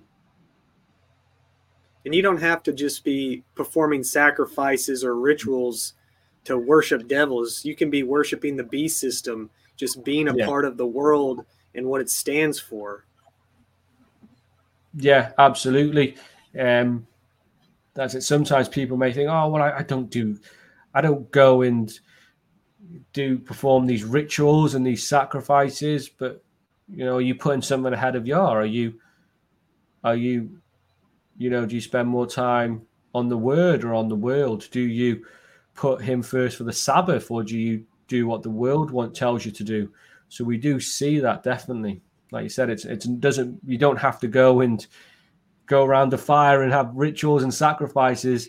Like they could just be following the world and what the world tells you to do. Turning from Yah to doctrines of devils is completely baffling. I don't know how you jump through that hoop. No, me neither, brother, but it happens. It happens. The devil is able to manipulate and to trick. Hasatan can. It is madness. It really is madness. He's putting forth effort every day to make that happen. Yeah. Like you mentioned, he's looking for a chink, a crack in that armor that he can then worm his way into. And really just get you to turn away. And then a lot of times it's us that does the dirty work, that really does a lot of it. He just might have to drop that hint in our mind, and then our mind overpowers us and does a lot of the work for him. Yeah. So there's a lot of lies in the world as well. Lot of lies. I remember before I was a believer, you had the Zeitgeist documentaries and movement, and it's full of lies. It's full of lies, but we inherit these lies. That Yahushua was born on the 25th of December. And straight away, you research the 25th of December, it's linked to all these other idols. So straight away, it's, oh, well, that's just a rip-off of these other idols that came before. But that's not the case. Nowhere in Scripture does it say that was when he was born. And we see how Hasatan has tried to put these things in place to turn people away, to get them to lose faith and to turn and follow these doctrines. And it is baffling to people when you are in truth, but it does happen, and it's heartbreaking. It is heartbreaking, and I don't know what we can do, but just pray for people and just keep preaching the word, keep preaching the truth. It has such a hold on people, for them to even know that truth and then still just ignore it. And well, Christmas is so special to me. It's my favorite time of year. I love getting gifts. They put all of that ahead of the Father. Even if they proclaim to worship him, it's still put at a higher level. It is. It really is. It really is. And we just hope that these hearts that fat's removed from these hearts, and that proudness and pride removed, and they're given those circumcised hearts, and to come and turn to the Father again and to his truths. So verse 18, of the rock that begot you, you are unmindful. You have forgotten El that formed you. So the people will and have forgotten Yahweh who formed us, and Yahweh warned the people that they must not forget him. Why he instructs the people to teach the children. That's why, again, we see it's so important to teach the children so that they're not forgotten. Through forgetting Yah, his people will lose their blessings that he has promised. We see here in Isaiah 17, 10 and 11. Because you have forgotten the Elohai of your Yeshua and have not been mindful of the rock of your strength, therefore shall you plant pleasant plant, and shall set it with strange slips. In the day shall you make your plant to grow, and in the morning shall you make your seed to flourish, but the harvest shall be a heap in the day of grief and of desperate sorrow. So we see here how those blessings they will not receive if they forget Yah and if they're not mindful of Yah, and will bring judgment on themselves through these actions. Hosea 8:14. And obviously we see that judgment did come. We see that the people were uprooted and taken out of the land and put into captivity. Hosea 8:14 says, "For Yasharel has forgotten his maker and builds temples, and Yahweh has multiplied fenced cities, but I will send a fire upon his cities. Yehuda has multiplied fenced cities, and I will send a fire upon the cities, and it shall devour the places thereof." So we see what will happen to those when they do turn away. So here we go. That leads then into this future punishment that the people would have. This future prophetic punishment. So this is verses 19 to 25. "And when Yahweh saw that he had abhorred them because of the provoking of his sons and his daughters, and he said, I will hide my face from them. I will see that their end shall be, for they are a very froward generation, children in whom is no faith. They have moved me to jealousy with that which is not El. They have provoked me to anger with their vanities, and I will move them to jealousy with those that are not a people, and I will provoke them to anger with a foolish nation. For a fire is kindled in my anger, and shall burn into the lowest Sheol, and shall consume the earth with her increase, and set on fire the foundations of the mountains. For I will heap mischiefs upon them, and I will send my arrows over them. They shall be burnt with hunger and devoured with burning heat, and with bitter destructions I will also send the teeth of beasts unto them, with the poison of serpents of the dust. The sword without and terror within shall destroy both the young man and the virgin, the suckling also, and the man of grey hairs." So we see this punishment that's to come, and it's not nice reading, I'll tell you that, hearing of those things, and it really does baffle the mind how they did go astray when being told this before entering the land. So verse 19, so we see in the wilderness they would provoke Yahweh through their rebellion and disobedience, and the latter generation will also go away from Yah. They'll forget him, going after the ways of the other nations, and we see it's what happened back then, and it's what's happening today, as we spoke about. But this will anger Yah. Isaiah 1:2 says, "Hear, O heavens, and give ear, O earth." So it starts the exact same as this song. "For Yahweh has spoken, I have nourished and brought up children, and they have rebelled against me." So in that verse, we can see a great correlation here to this song. And the word for abhorred here is not the usual word, and has only been translated as this twice. It is na'at. And what's quite interesting is that this word is mostly being translated as despised, provoked, or blasphemed. So it's quite interesting that. So we see that how they, he despised them because of what they've done. It really is interesting. We've seen this blasphemed as well, because we talk about how people blaspheme Yah and they strike through his name. So it's quite interesting that. Verse 20. So, and he said, I will hide my face from them. I will see what their end shall be, for they are a very froward generation, children in whom is no faith. So Yah will keep his face from them, and his face of blessing and protection. That's what we see when Yah's looking at us, when we're panim to panim, face to face. He has that blessing and protection over us, but when he moves that face away from us, we open ourselves up to destruction. Jeremiah 18:17 says, I will scatter them as the east wind before the enemy. I will show them my back and not my face in the day of their calamity. And Yah will be turning away from them, and he won't save them, because they've turned away from him, so he turns away from them. And like we say, it's always this two-way street with Yah. We've got to love him. We've got to do these things if he's going to bless us and protect us. And we see how they did not. But we are told that his people, what's wonderful is that we are told that as his people, we will see that face again. In Revelation, it made me think of 22:3-5. And there shall be no more curse, but the throne of Elohim and of the Lamb shall be in it, and his servants shall serve him, and they shall see his face, and his name shall be in their foreheads. And there shall be no night there, no need for candle, neither light of the sun, for Yahweh Elohim gives them light, and they shall reign forever and ever. And I just think that's wonderful there that we see how we will see his face in New Jerusalem. It's wonderful. It's one of my favorite verses. It's so wonderful, is it? Those last few chapters, of where New Jerusalem comes down in Revelation, it's just so beautiful, isn't it? After all that destruction and judgment, it really is. It's wonderful. Such a wonderful verse I thought of is Luke 18:8. And I tell you that he will avenge them speedily. Nevertheless, when the Son of Adam comes, shall he find faith on the earth?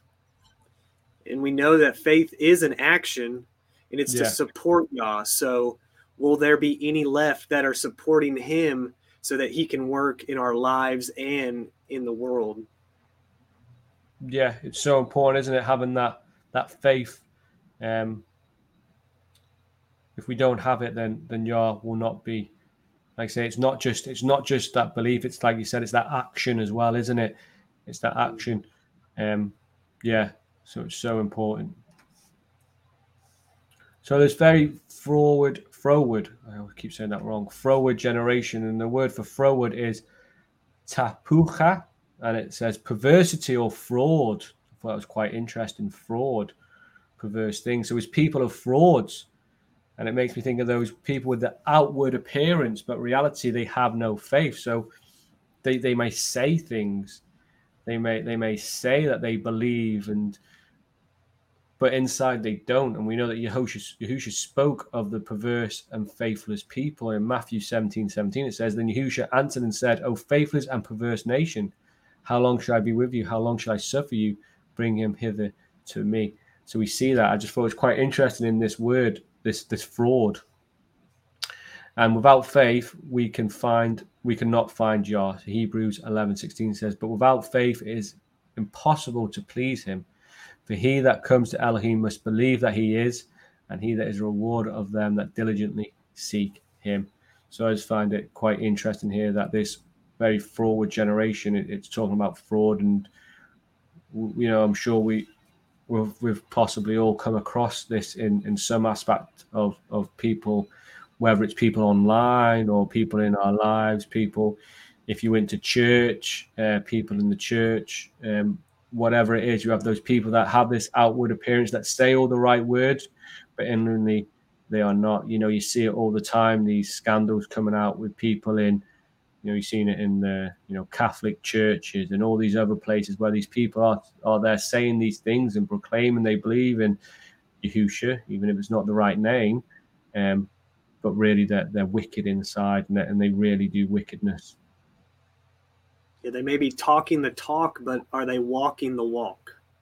Yeah, like you said, it's what you said, isn't it? It's not. It's having it's an action. It's having those actions to support it. Those works that coincide with faith, like James spoke about. You have works that support your faith. Verse 21. They have moved me to jealousy with that which is not El. They have provoked me to anger with their vanities, and I move them to jealousy with those that are not a people. I will provoke them to anger with a foolish generation. So Yahweh telling the people that because of their actions, their disobedience, their abominations, they will cause Yah to divorce them and choose a different people for himself. So here it really lines up with 1 Peter 2:9. You are a chosen generation, a royal priesthood, a holy nation, a peculiar people, that you should show forth the praise of him who has called you out of darkness into his marvelous light, which in times past were not a people, but are now the people of Elohim, which had not obtained mercy, but now have obtained mercy. And we are all grafted in through our belief in Yahushua, 1 John 12. as many receive him, to him gave him the power. To become the sons of Elohim, even them that believe on his name. Yeah, and what Laura Lee's saying there, 2 Timothy 3rd chapter, they don't know. They don't know. Absolutely. And we see here, though, that it says that he will divorce them. We know that Yah divorced the nations, the people, his people, and he chose a people that were not. And we see it here line up with First Peter 2, and it just shows how those who may not have. It shows as well how people who believe the Old Testament as well will disregard verses like this from 1 Peter 2:9, but it is clearly talking about Deuteronomy 32 here in this song, which Yahweh spoke of and said he would do. We see it clearly here in 1 Peter. So it's just, I love when we see the Old and New Testament line up, and we see that they're all support each other. And Laura Lee says, Abba, please send forth your Ruach to the lost sheep of the house of Israel. Please wake up your people, and before it's too late. Amen. Amen. Well, that's what we pray for. We just pray for those eyes and ears to be open for all people, all people, because we don't want to see anybody destroyed. We want everybody to turn away, to repent, and to come to the truth. So we see here it spoke of that fire, and we see that Yahweh spoke of as a consuming fire in Hebrews 12:29, for our Elohim is a consuming fire. We know that Yahweh uses the fire for judgment and destruction. Numbers 16:35, it says, and there came out fire from Yahweh and consumed the 250 men that offered incense. So this is talking about that time with Korach in Numbers 16 when they rebelled. They wanted to try and overthrow Moshe and Aharon as the leaders. We read here how Yah uses fire to destroy them. And obviously, when that second judgment comes on the earth, we are told of that fire that will destroy it. And just one example here is 2 Thessalonians 1:7 through to 9. And it says, to you who are troubled, rest with us when Adonai Yahusha shall be revealed from heaven with his mighty angels in flaming fire taking vengeance on that know not Elohim and that obey not the Besser of Adonai Yahusha HaMashiach, whom shall be punished with everlasting destruction from the presence of Yahweh and from the glory of his power. And we know that Yah first destroyed the earth with water in Noah's time, and he said he will not do that again. But this time, when he comes back and the day of Yahweh is upon us, it will be by fire that he destroys. So again, we can see a prophecy there of what is to come. Then, so these verses now, 3 verses, 23 to 25. And I will heap mischief upon them. I will spend my arrows upon them. They shall be burnt with hunger and devoured with burning heat and with bitter destructions. I will also send the teeth of beasts upon them, with the poisonous serpents of the dust. The sword without and terror within shall destroy both young man and the virgin, and the suckling also, with the man of grey hairs. So when discussing Yahweh's judgment, these 4 methods are highlighted and come through quite a bit. We see the famine, we see disease or pestilence, we see the beast, and we see the sword or war. One example of this is Ezekiel 14:21. It says, for thus says Adonai Yahweh, how much more shall I send my 4 sword judgments upon Jerusalem, the sword, the famine, noisome beast, and the pestilence, to cut off from it man and beast. We also see it in Jeremiah or Yirmiyahu 29:17-19, as well as many other places. And we see that these judgments will be used for all the people. We see it there it talks about from the young man, the virgin, the suckling, and the man of grey hair. So we can see it talk about all of them.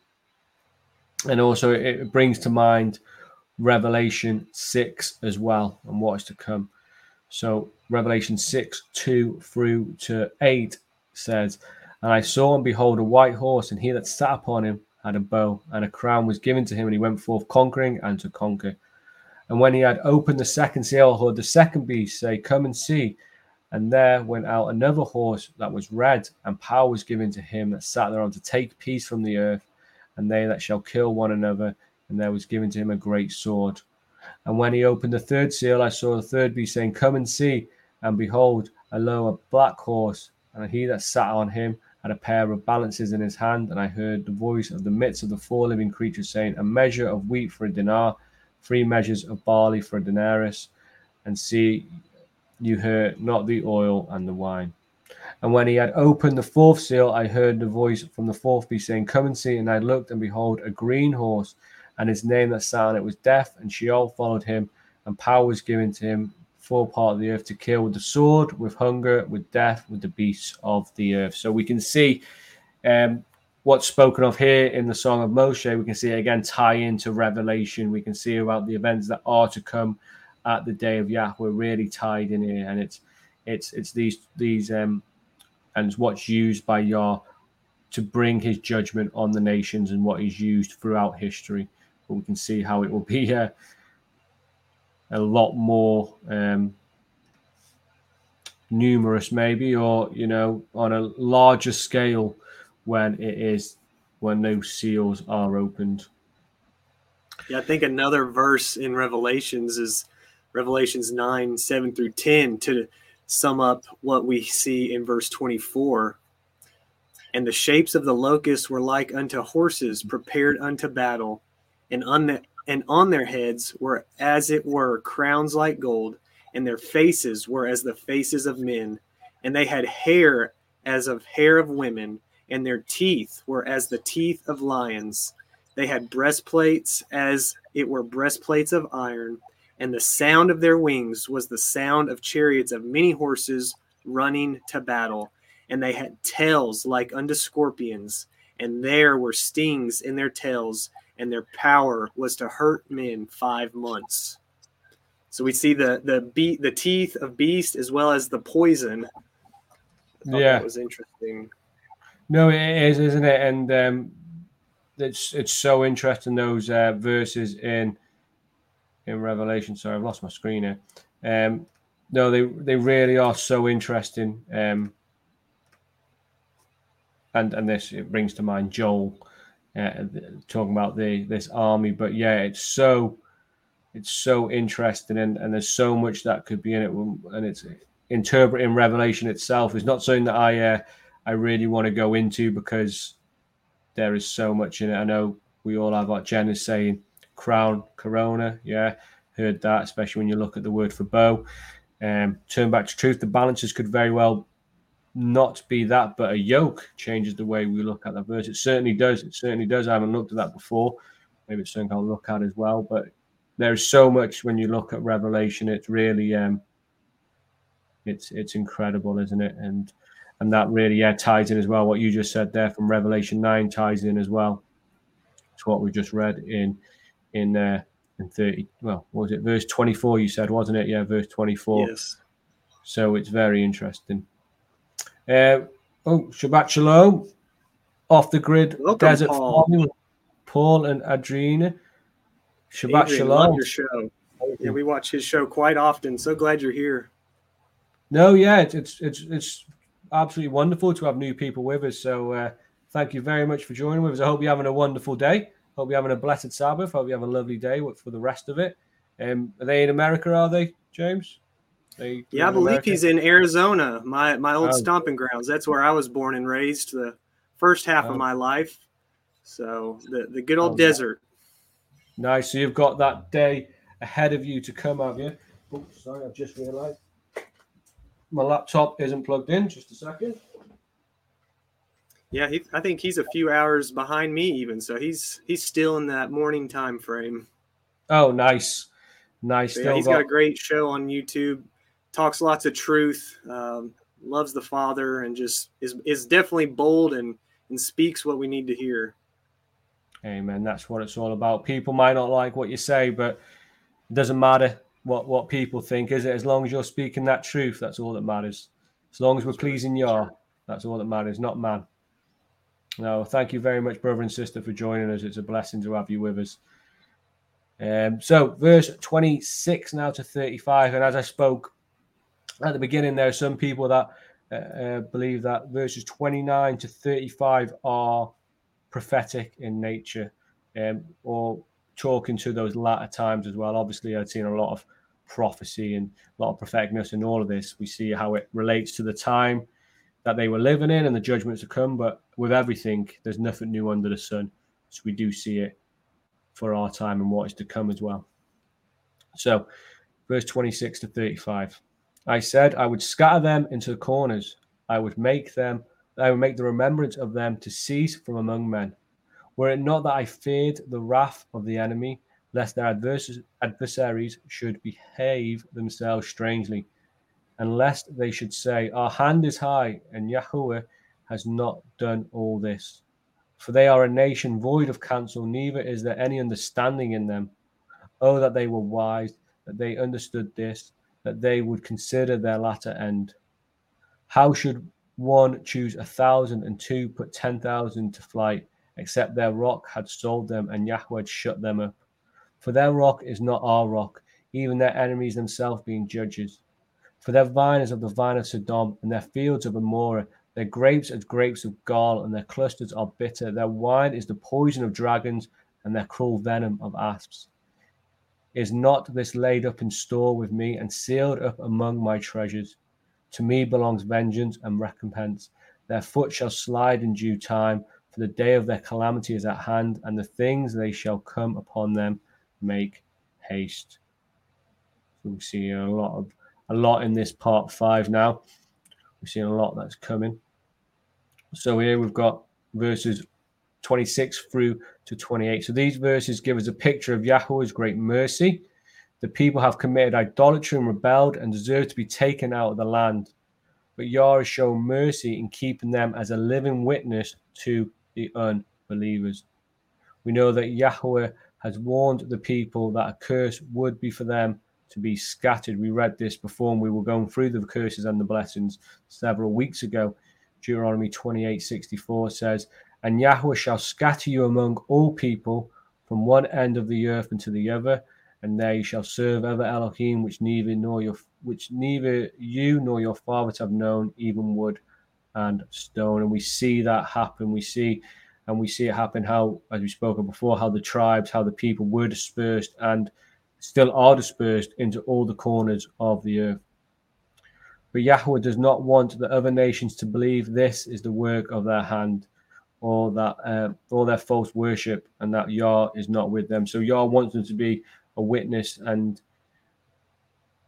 doesn't want the nations to take credit for this. He doesn't want the other nations to believe that this has happened through their false idols, through their work. They're to understand that it is all through the hand of Yah that this has happened, and because they've cursed themselves by going away, as we see with Balaam and Balak, how the people then cursed themselves in Numbers 25 when they turned away from Yah. Verse 29. Oh, that they were wise, that they understood this, that they would consider their latter end. So Yahweh is pleading again. We looked at those verses before where it talks about Yah taking them out of the wilderness and pleading with them face to face. Yah is pleading with his people to be wise and consider the end, the coming judgment, the curses that he has warned about for their disobedience and abominations. Psalm 81:10 to 13 says, I am Yahweh Eloheka, which brought you out of the land of Mitzrayim. Open your mouth wide, and I will fill it. But my people would not hearken to my voice, and Yasharel would none. And my voice and Yasharel would none of me. So I gave them up to their own heart's lust, and they walked in their own counsels. Oh, that my people had hearkened unto me, and Yasharel had walked in my ways.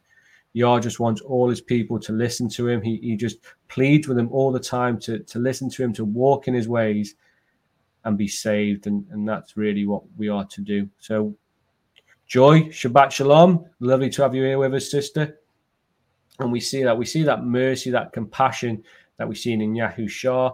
We see it here with Yahweh, how he really is pleading with his people to come to his truth and be saved. You know, remember that the wages of sin is death. If we continue in these lives of sin, if we continue walking that route, that path, we will. Yeah, I don't remember if you've read this already. Proverbs 2:6-10. It's just a wonderful part to show the wisdom that he gives us. For Yahweh gives wisdom. Out of his mouth comes knowledge and understanding. He lays up sound wisdom for the righteous. He is a buckler to them that walk uprightly. He keeps the paths of judgment and guards the way of his Yahid. Then shall you understand righteousness and judgment and equity, yea, every good path. When wisdom enters into your heart and knowledge is pleasant unto your soul. No, such great scripture there. I don't think I've got that in it. So yeah, thank you very much for bringing that, James. That's just amazing. So verse 20. Oh yeah, and Shabbat Shalom, yeah. Thank you, Laura Lee. And Lee Carruthers saying, by the way, there are two Lees, James's wife, Lee C, and me, Lee Hood, from Blood and Lamb Ministries. Yeah, and we're both spelled the same way, so it can get a bit confusing sometimes. We've got the two Lees here. Brother Lee and Nurse Lee, I know Shell likes to call your wife Nurse Lee. So here we go. So verse 20, how should one chase 1,000 and two put 10,000 to flight, except the rock had sold them and Yahweh had shut them up. So if Yahshua had listened and followed Jah, then they would have been able to overcome the enemy. He would deliver them into their hands.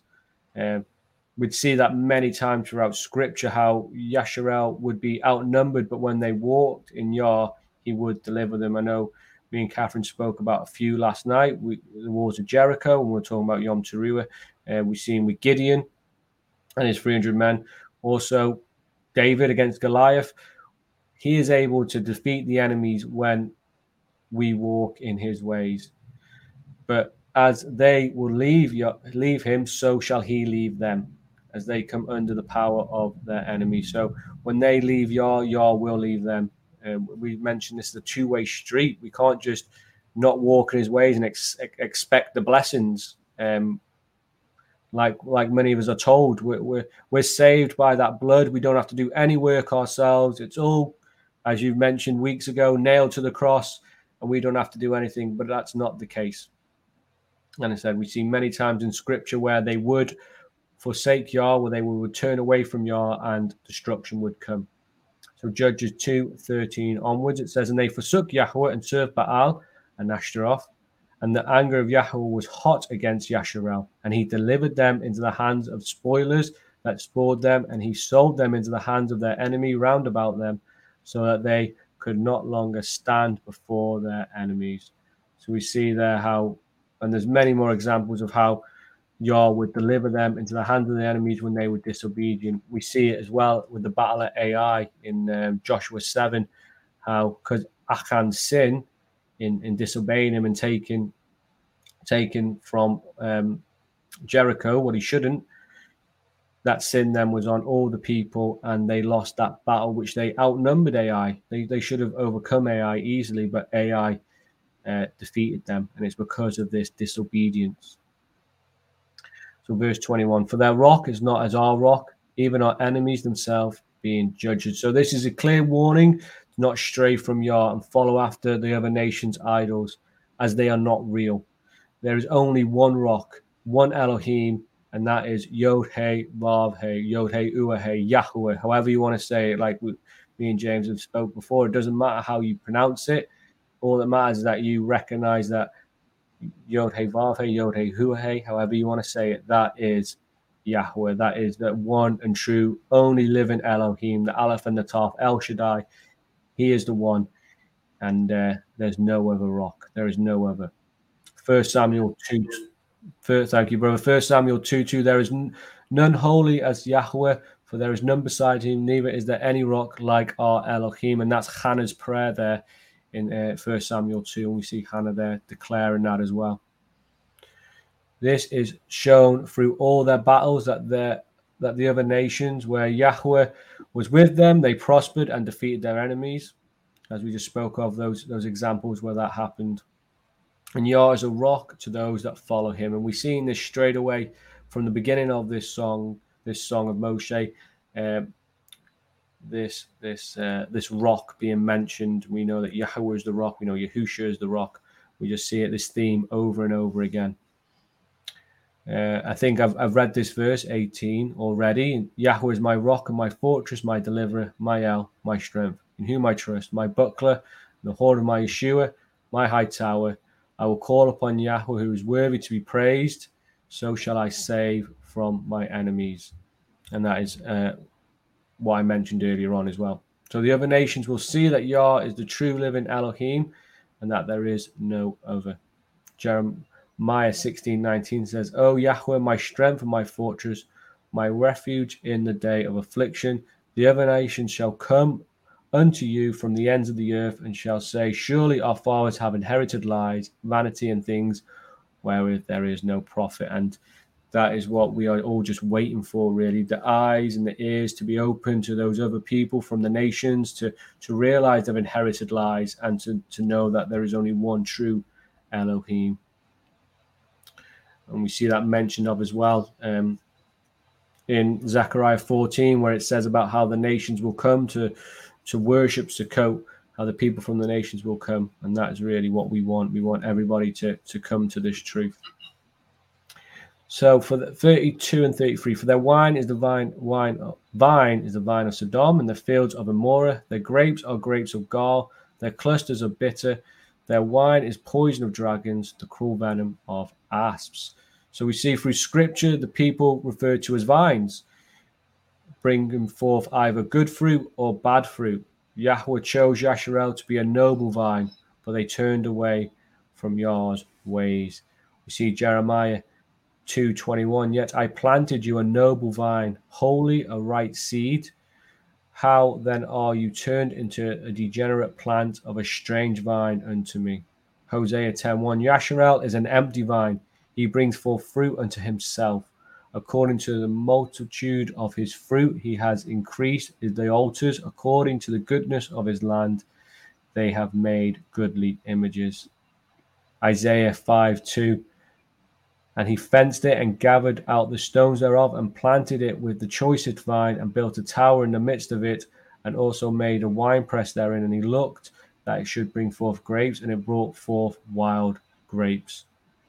So we see there how, it could be talking about his people. They're bringing forth these vines of Sodom, of corruption, these bad seeds, these bad fruit. And the second verse mirrors the first. They had become like Sodom and Amorah. They are producing the poison of dragons and venom of asps. They have become cruel, poisonous, toxic. That is how Yah is seeing his people. And Shabbat Shalom, Waxy. Good to have you here, brother. Always good to see you join up and come in. So thank you very much for being with us. Such a blessing to have you with us, brother. So verse 34. Is not this laid up in store with me and sealed up among my treasures? So again, referring to all the wickedness that they have performed, Yah stores them up so that justice can be performed. We need to remember that everything we do is made record of, is stored up. Job 14:17 says, my transgression is sealed up in a bag, and you sew up my iniquity. We see that Yahweh will store these away until that day of judgment. 1 Corinthians 4:5, it says, therefore judge nothing before the time until Yahweh come, who both will bring to light the hidden things of darkness and will make manifest the counsels of the heart, and then shall every man have praise of Elohim.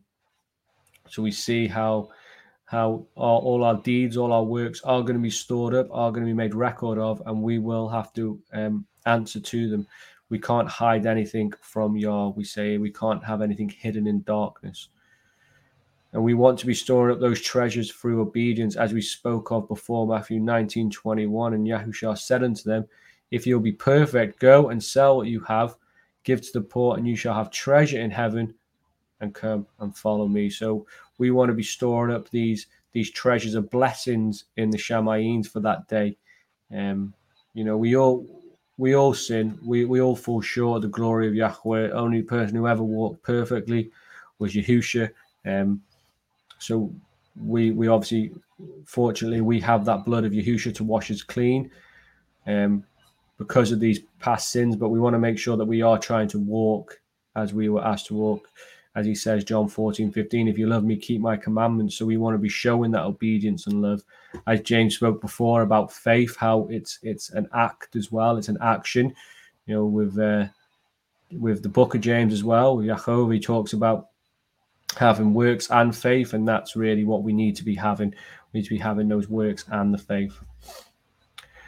So verse 35, to me belongs vengeance and recompense. Their foot shall slide in due time, for the day of their calamity is at hand, and the things that shall come upon them make haste. So Yah is the Aleph and the Tav, the true living Elohim. Vengeance belongs to him alone, and everyone will receive what Yahweh deems worthy for them. We need to remember this, that it's because of it's all yours. And say if we have someone that comes against us, that does wicked to us, we shouldn't be trying to seek vengeance. It's not ours to do. We're not to judge. We're not to seek vengeance. It's all yours.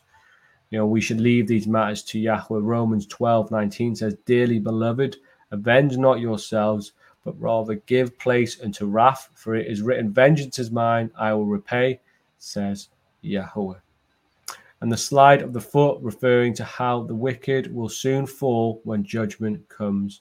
Proverbs 4:19, the way of the wicked is as darkness, for they know not at what they stumble. And, they're not planted on the rock. They've not got that solid foundation. Like you mentioned on Thursday, having the boots of the Bessera, they're not got... they've not got that truth. They're not planted and standing in that truth, so they will slide when this comes. And we're called to forgive and love our neighbor. Leave the vengeance to Yahweh. We see too many times where people take vengeance into their own hands, and it never ends well, And so we must forgive, because we can't expect that in return if we're not giving that out to others. No, amen. Amen, brother. Yeah. We should be leaving it all to Yah. We should be trying to forgive and walk as Yahushua told us to walk. And if we don't have that compassion, and we're not willing to forgive and people, then why should we be expecting to receive that forgiveness from Yahweh? It's hypocritical in a sense, isn't it? Really, we need to make sure that we forgive. And so this is the last part now of this song, and then we'll be going into Moshe's death. So verses 36 to 43. For Yahweh shall judge his people. So this is comfort for Yasharel we end with. And as we spoke about, we always see that. We always talk about destruction, that judgments come, but then that comfort. As we spoke about with the book of Revelation, that it ends with that beautifulness, that comfort of New Jerusalem, and it's just wonderful. So verse 36 to 43. For Yahweh shall judge his people and sigh for his servants, when he sees that their power is gone and there is none shut up or left. And he shall say, where are their Elohim, their rock in whom they trusted, which did eat the fat of their sacrifices and drank the wine of their drink offerings? Let them rise up and help you and be your protection. See now that I, even I, am he, and there is no Elohim with me. I kill and I make alive. I wound and I will heal. Neither is there any that can deliver out of my hand. For I lift up my hand to heaven and say, I live forever. If I whet my glittering sword and my hand take hold on judgment, I will render vengeance to my enemies, and I will reward them that hate me.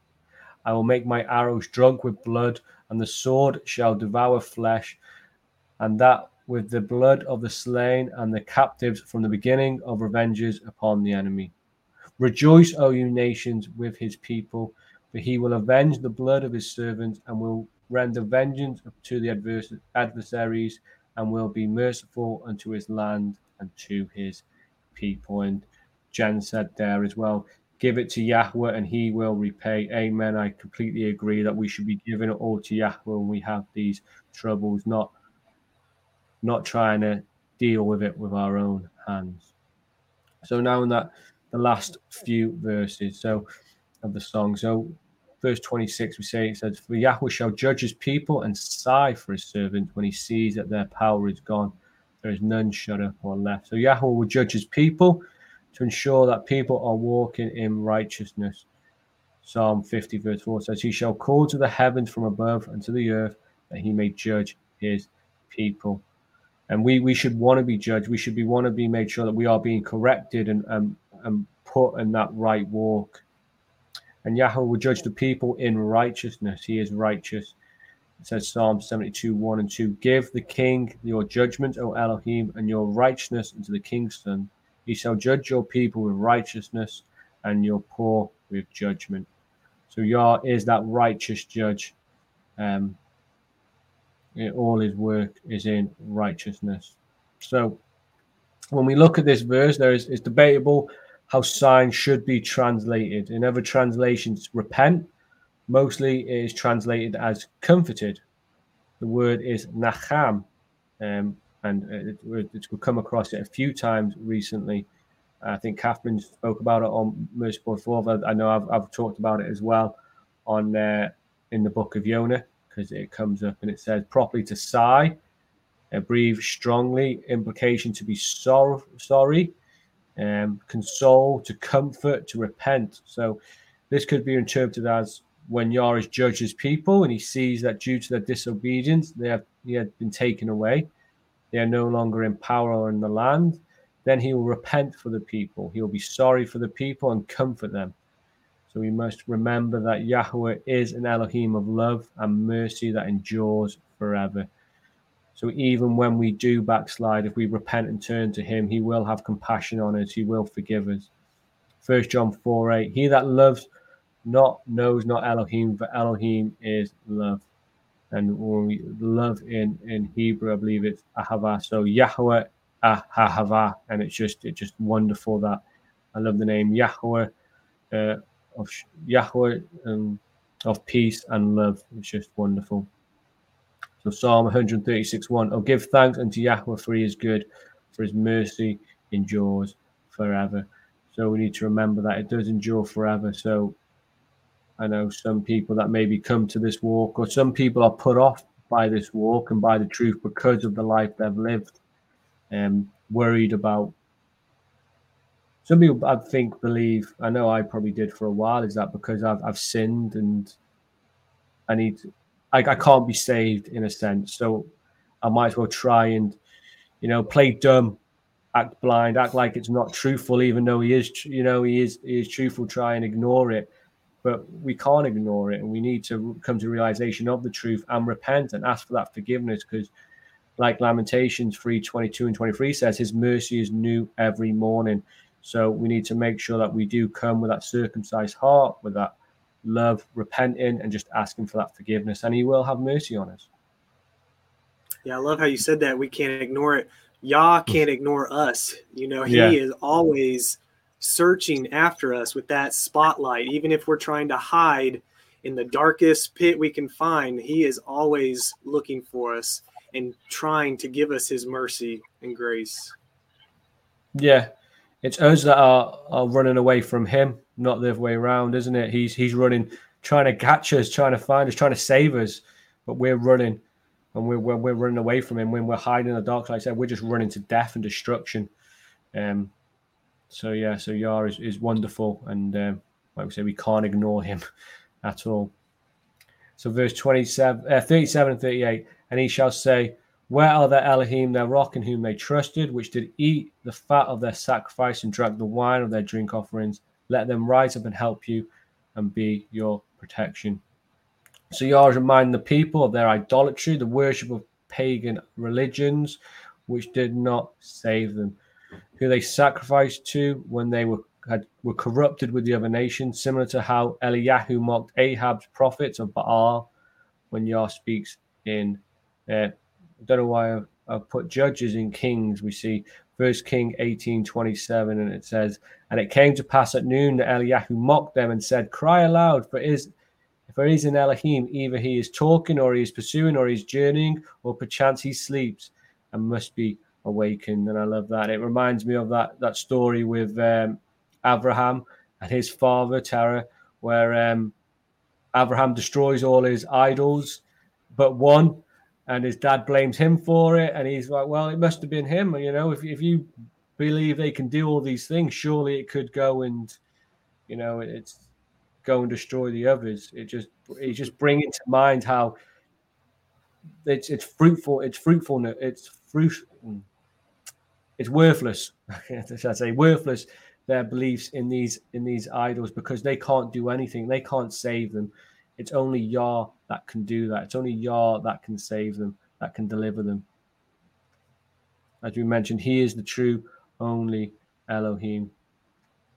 And Yah is telling them to continue after their idols, which cannot save them. There we go, Judges 10:14. Go and cry unto the Elohim, which you have chosen. Let them deliver you in the time of tribulation. So Yah saying there, if you want to go after them now, then when that destruction comes, see if they can save you.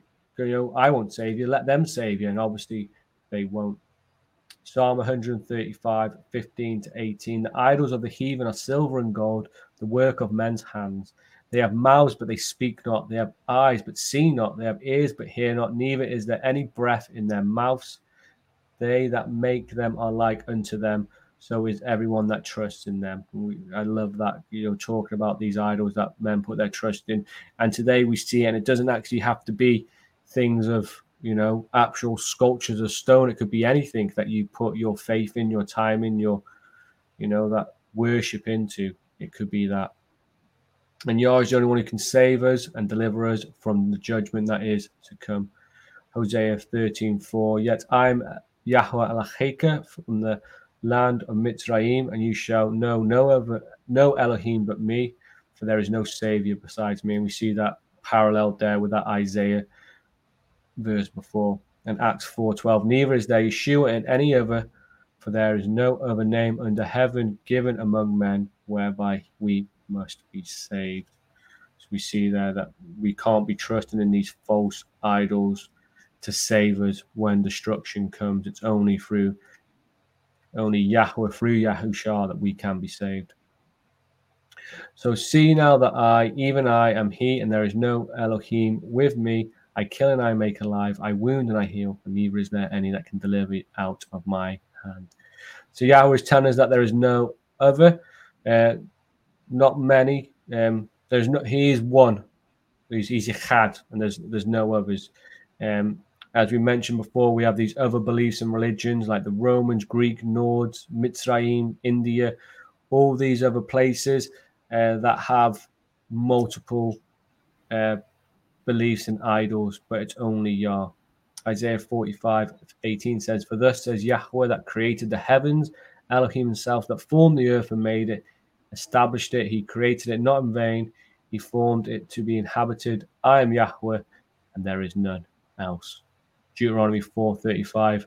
Unto you it was showed that you might know that Yahweh, He is Elohim, and there is none besides me. And it reminds me, as I just mentioned, the Shema, Deuteronomy 6:4. Hear, O Yasharel, Yahweh Lacheinu, Yahweh is one, or Yahweh Echad, Yahweh is one. And it really just brings to mind that when we see these verses. How He can heal but also wound made me think of Psalms 119, verse 71. It is good for me that I have been afflicted, that I might learn your statutes. To be chastised and to be, in the fire so we can come out pure. His wounds may hurt, but just because our sins have been forgiven doesn't mean there won't be pain or consequences that go along with that. No, amen. Amen, brother. We're not to have a simple walk. We will have difficult times, but sometimes we want them because that chastisement, that affliction, it really strengthens us and it makes us, purifies us. It corrects us, and I always think as well is if we can't handle these things now, then what's going to happen when we have that tribulation, the day of Yahweh, or the times when the nations, we will be persecuted by the nations. In our countries, we have it quite easy. When we may have people say things to us or pull faces, but we don't face persecution for our beliefs. So if we can't stand up to this, then how are we going to stand when we're threatened with death. So I feel like Yah is always he's trying to strengthen us, ready for when that will come. It's like our training or boot camp for the war Yeah. ahead. No, yeah, that's a good way to say it. Boot camp, yeah. Yeah, we're getting trained. No, amen. So Yahweh is the one who gives life and takes it, who can save and heal. He is the creator of all, and no one else can do these things. 1 Samuel 2:6. So Hannah's prayer again. We see Yahweh kills and makes alive. He brings down to Sheol and brings up. Hosea 6:1. Come and let us return to El Yahweh, for he has torn and he will heal us. He has smitten and he will bind us up. And no one can save from Yahweh's judgment and destruction. Psalm 50, verse 22. Now consider this, ye that forgot Elohai, lest I tear you in pieces, and there is none to deliver. So we need to really ensure that we have got our focus and we are trusting in the correct Elohim, in Yahweh and no other. We are only saved and only receive everlasting life through believing in Yahweh, believing that Yahweh sent Yahushua to save us. And John 8:24 says, I said therefore unto you that you shall die in your sins, for if you believe not that I am he, ye shall die in your sins. So we need to really make sure that we believe that Yahweh sent Yahushua to save us if we want to be saved from that eternal death that is to come. So verse 40, for I lift up my hand to heaven and say, I live forever. So mirrors how we are to act when we communicate with Yahweh. We are to lift up our hands to him when we're in prayer. We're to worship him. Prayer, we're to be exalting him always. Psalm 134:2 says, lift up your hands in the sanctuary and bless Yahweh. 1 Timothy 2:8 says, I will therefore that men pray everywhere, lifting up holy hands without wrath and doubting. And this could be done in performing of an oath as well, lifting up these hands and praying. You see Revelation 10:5-6, and the angel which I saw stand upon the sea and upon the earth lifted up his hands to heaven and swore by him that lives forever and ever, who created heaven and the things that therefore are, and the earth and the things that are there are, and the sea and the things that are therein, and there should be time no longer. So we see the angel here lifting up his hands and swearing to Yah. So men would swear by Yah, but as there is no higher than Yahweh himself, he is making a promise in his own name, and this should be read with the following verses. So the verses that are to come now should coincide with this, I believe, with this, what he's promising. So I'll read it all together now. So for I lift up my hands to heaven and say, I live forever. If I whet my glittering sword and my hand take hold on judgment, I will render vengeance to my enemies, and I will reward them that hate me. I will make my arrows drunk with blood, and my sword shall devour flesh, and that with the blood of the slain and of the captives from the beginning of revenges upon the enemy. So Yah is swearing to perform justice on all those that deserve it. So we've seen how he spoke about how he, Israel, Yasharel, were bringing this upon themselves, and the prophecy of the propheticness of them getting taken away in the destruction. But now we're seeing about what he's talking about to all those that hate Yah, to the enemy, and we can see it really tying with Revelation. Isaiah 34:5 onwards says, for my sword shall be bathed in heaven, behold, it shall come down upon Edom and upon the people of my curse to judgment. The sword of Yahweh is filled with blood, it is made fat with fatness, and the blood of lambs and goats, and with the fat of the kidneys of rams. For Yahweh has a sacrifice in Bosra, and a great slaughter in the land of Edom. And we see Yahushua described as smiting the nations when he returns. And out of the mouth, so this is Revelation 19:15, it says, and out of the mouth goes a sharp sword, that with it should smite the nations, and he shall rule with a rod of iron, and he treads the winepress of the fierceness of wrath of Yahweh Sebaot. And we see when Yahushua returns as well, it's spoken about him being covered in the blood, and it's reflecting this in Isaiah, that battle that's going on.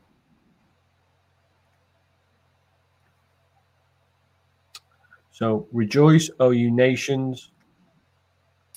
with his people, for he will avenge the blood of his servants. He will render vengeance to the adversaries and will be merciful unto his land and to his people.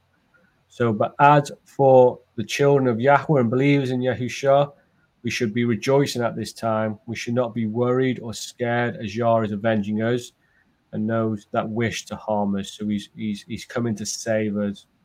Romans 15:9 onward says, and that the other nations might glorify Elohim for his mercy, as it is written, for this curse will I confess to you among the other nations and sing into your name. And again he says, rejoice ye nations with his people. And again, hallelujah Yahweh, all ye nations, and praise him, all ye people. And again, Yeshua Yahu says, there shall be a root of Yishai, and he shall rise to reign over the nether nations. In him shall the other nations trust. Now the Eli of hope filled you with all joy and peace in believing that ye may abound in hope through the power of the Ruach HaKodesh. So we should be just rejoicing in that joy. We really should be. We shouldn't be fearing. And John's saying, Hebrews 10:31, it is a fearful thing to fall into the hands of the living Elohim. Amen, brother. It certainly is. I don't want to be these of the other nations that are not trusting in him and that have that wrath upon them. Certainly do not. So when the day of Yahweh arrives and Yahushua returns to avenge and deliver his people, is at a time when we are to be rejoicing and praising for his glory, his miraculous works, his mercy, and his love. These are all reasons for us to be singing. And in Revelation, we are told that we are to be singing the song of Moshe, as mentioned before. So will it be this song possibly? So Revelation 15:1 onward says, and I saw another sign in heaven, great and marvelous, 7 angels having the 7 last plagues, for in them is filled up the wrath of Elohim. And I saw, as it were, a sea of glass mingled with fire, and them that had gotten the victory over the beast, and over his image, and over his mark, and over the number of his name, stand on the sea of glass, having the kithara of Elohim.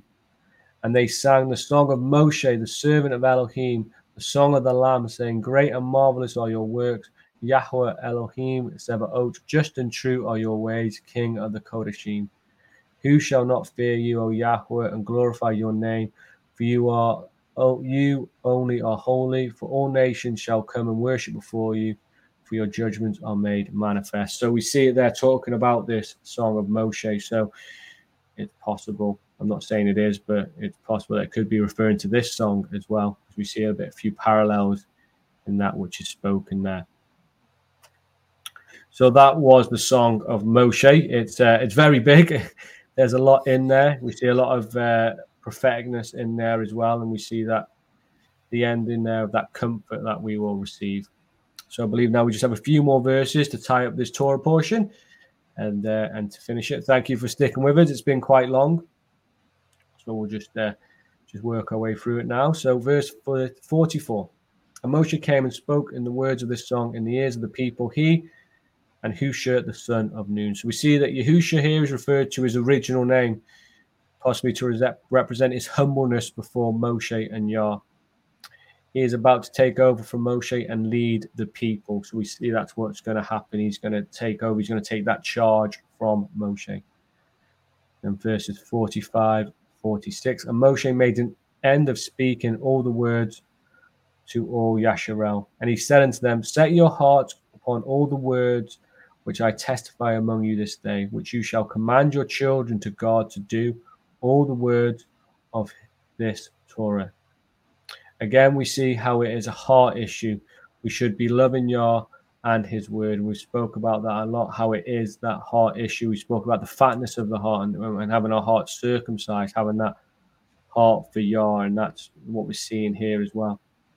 Hebrews 10:16 says, this is the covenant that I will cut with them after those days, says Yahweh. I will put my Torah in their hearts, and in their minds will I write it. And that's something that I really want. I just want this Torah wrote in my mind, on my mind, and in my heart. Just pray for that daily, that is done.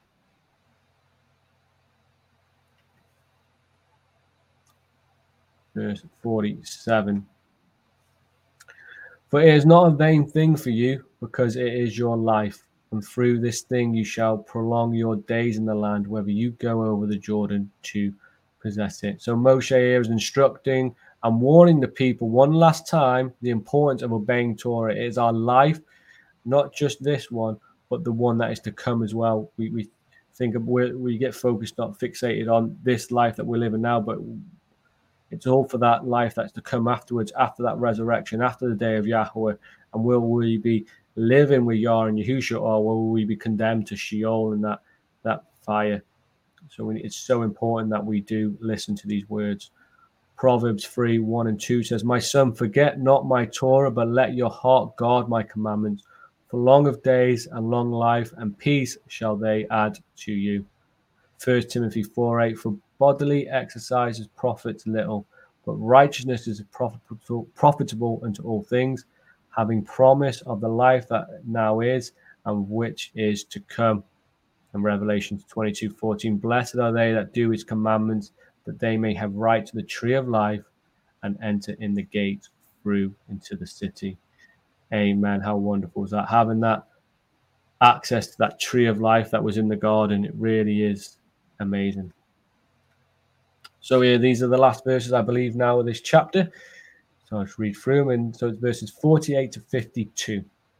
And Yahweh spoke unto Moshe that selfsame day, saying, Get ye up unto the Mount Avarim, get unto this Mount Avarim, unto Mount Nebu, which is in the land of Moab, that is over against Jericho, and behold the land of Canaan, which I give to the children of Yasharal for a possession. And die in the mount wherever you go up, and be gathered unto your people, as Aharon your brother died in Mount Hor, and was gathered unto his people. Because you transgressed against me among the children of Yasharal at the waters of Merivah Kodesh, in the wilderness of sin, because you sanctified me not in the midst of the children of Yasharal. Yet there shall see in the land before you, but you shall not go thither into the land which I give the children of Yasharal. Amen, brother. Amen, Waxy. This is a testing ground and very short journey before eternity. Amen. Certainly is.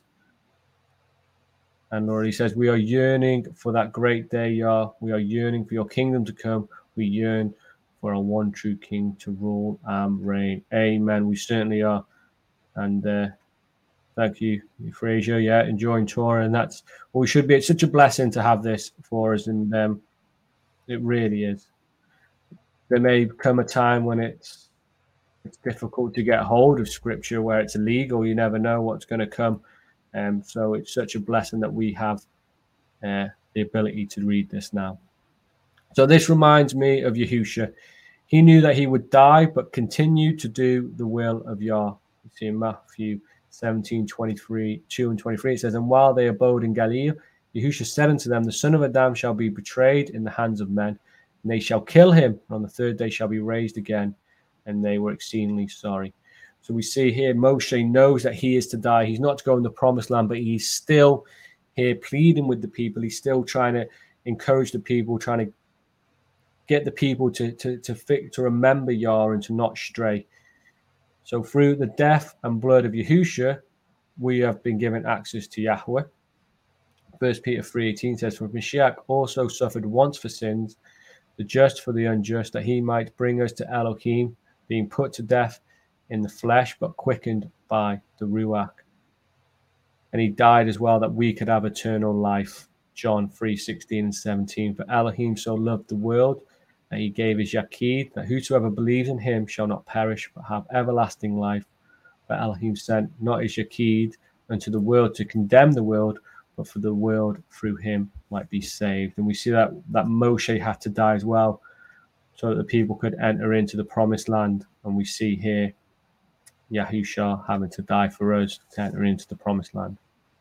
So interestingly, we see that word for self-same day, and it's the same used for Noah when his family entered into the ark, Genesis 7, and when Yah makes a covenant of circumcision with Abraham, Genesis 17 as well. So just a bit interesting, we're seeing this self-same day linked to the covenant and to the salvation, the saving of Noah and his family.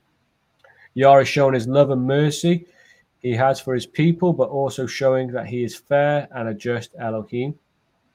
We know that only Caleb and Yahushua were allowed to enter into the promised land. All those that sinned and rebelled against Yah were to die before entering. And Moshe is humble and accepts Yah's judgment. And this is how we are to be as well. We are to accept Yah's judgment and not question it. 1 Peter 5:6 says, humble yourselves, therefore, unto the mighty hand of Elohim, that he may exalt you in due time, casting off your care upon him, for he cares for you. I think I've got just two slides, this slide, and then just a recap slide, and then we are finished. So we are to listen. We see that in this title. It's give ear or listen. We are to listen to our forefathers who told us to obey Torah, listen to Moshe and the prophets. We are to listen to the Torah. We most importantly are to listen to the words of Yah and those that have been spoken by Yahushua.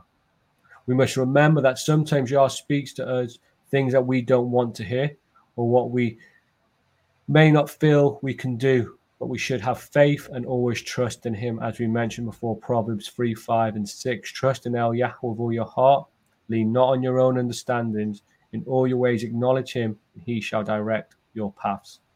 Proverbs 28:26, he that trusts in his own heart is a fool, but whosoever walks wisely, he shall be delivered.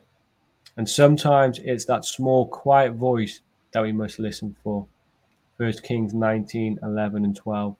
And he said, go forth and stand upon the mount before Yahweh. And behold, Yahweh passed by, and a great and strong wind rent the mountains and broke in pieces the rocks there before Yahweh. But Yahweh was not in the wind. And after the wind, an earthquake, but Yahweh was not in the earthquake. And after the earthquake, a fire, but Yahweh was not in the fire. And after the fire, a still small voice. We must listen to and not forget the greatness of Yah. We must continue to try and listen to him always. So in this portion then, we've seen a lot in this song. We've seen the importance of listening to Yah, as we just spoke about there, listening to his word, listening to the prophets, listening to Moshe, listening to Yahushua, how important it is. The song of Moshe and the declaring of Yahweh's name, we've seen that at the beginning, how the name was declared, and we've seen the importance of that name. We see Yah's kindness to Yasharel. We see the prophecy about Yasharel stealing and rebelling against Yah. We see that future punishment. We see Yah's justice and mercy. We see Yah's comfort for Yasharel. We see how this song was to be a witness for the people and stand for all time, how we are to teach our children continually and to help them walk in the ways of truth. And obviously we see then we end by looking at Moshe's death foretold and the parallels to Yahushua and that humbleness in not being stubborn and prideful in his death. He still wanted to help the people throughout his death. Well, I believe, wasn't he, I mean, we know he was old, but he wasn't necessarily ill and ready to die. It was just his time that Yah has chosen. I believe that in the next, I think it's in the next portion where it talks about it accounts his death, and it says as well his I think it says his health had not abated him, or it says something like that. It really highlights the fact that he was not of ill health. He wasn't ready to die. He was only 120. But yeah, he wasn't ready to die, and it was so that the people could live in the promised land that he did. So it's wonderful. It really is wonderful that humbleness and compassion he had for people. Oh, thank you, brother. Thank you, John. I'm glad you enjoyed it. Thank you all for being with us. Now, it's just one more amazing parallel between Moshe and the Messiah. You know, he had to die for those to be saved. No, I know, yeah, and I know that you don't know what I'm doing here. So yeah, I know that you when we were talking about it the other week, you had all those parallels between the two, and it's amazing. And this is something that only jumped out at me recently, while doing these Torah portions on here is how actually, Moshe had to die so that people could go in, like Yahusha. Yahusha died. But yeah, it's so amazing, isn't it? Oh no, thank you, Alan. Thank you, Jen. Thank you so much. Now, unfortunately, I'm going to leave you with some sore ears, I think, when I can get to. I said I was going to do it, so I will do it. However, I don't think can't get it up. I don't think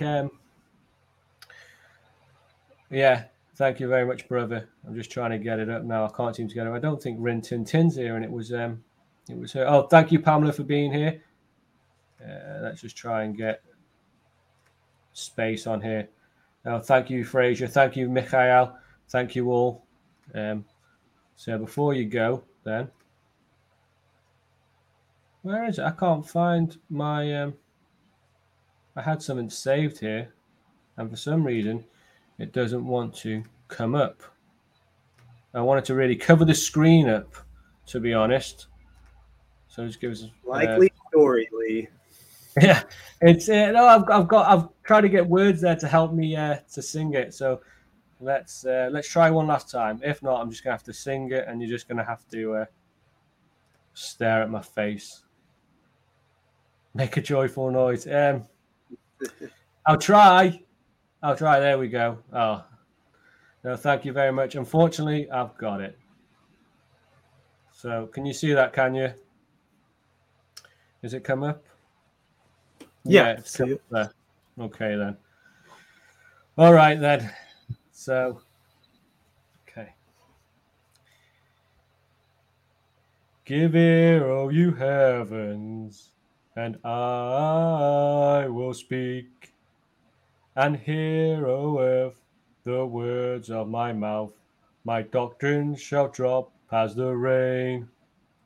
My speech shall distill as the dew, as the small rain upon the tender herb, and as the showers upon the grass. Because I will publish the name of Yah. Ascribe ye greatness unto our Elohim. He is the rock.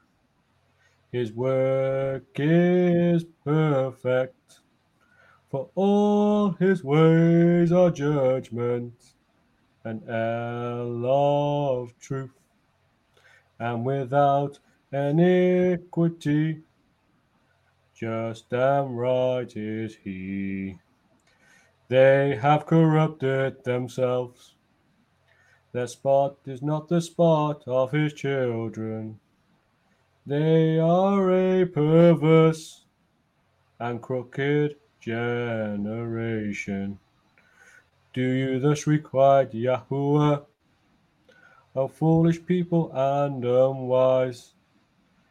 Is not he your father who has brought you, who made you and established you? There we go. I messed that up. Right. Big time. Give yourself a round of applause. That was excellent. I did mess that up, but I will give it. Oh, thank you very much. Now, yeah, that was something that I thought, oh no, last night I was trying to do it, and I was trying to do it to music, and yeah. So next year, Mikhail, we'll have the whole thing, all 43 verses of it. It's long. That was only 6 verses. It was long. So yeah. So thank you very much for joining us. It's been a blessing today. It's been wonderful for me. I hope you have enjoyed it. I hope you all had fun. I hope I've not scared you for next week with that. Don't worry, there'll be no more singing for another year. But yeah, praise Yah indeed, definitely. So everybody, if you've got a shofar, let's grab it and let's get ready to blow it. So tomorrow we'll be back with you. Well, Robert in the morning, 9:30, he'll be bringing Mercy Poured Forth, and then he'll be followed by James Carruthers here with the Bessera and Half Torah portions. So make sure you check that out. That's at 9:30 and 10 a.m. Eastern Standard Time. So yeah, so check that out. And we've got so much for going forward for the week. So go to heartofthetribes.org, check out the schedule on there, or check out our Telegram groups for any shows that are coming up. I thank you all again for being with me. It's such a blessing. It really is. I can't say it enough. I just really I'm so grateful that you spend your Sabbath with me. So thank you very much. Shabbat Shalom. Have a wonderful day. I'll see you next week. Shabbat Shalom. Shabbat Shalom.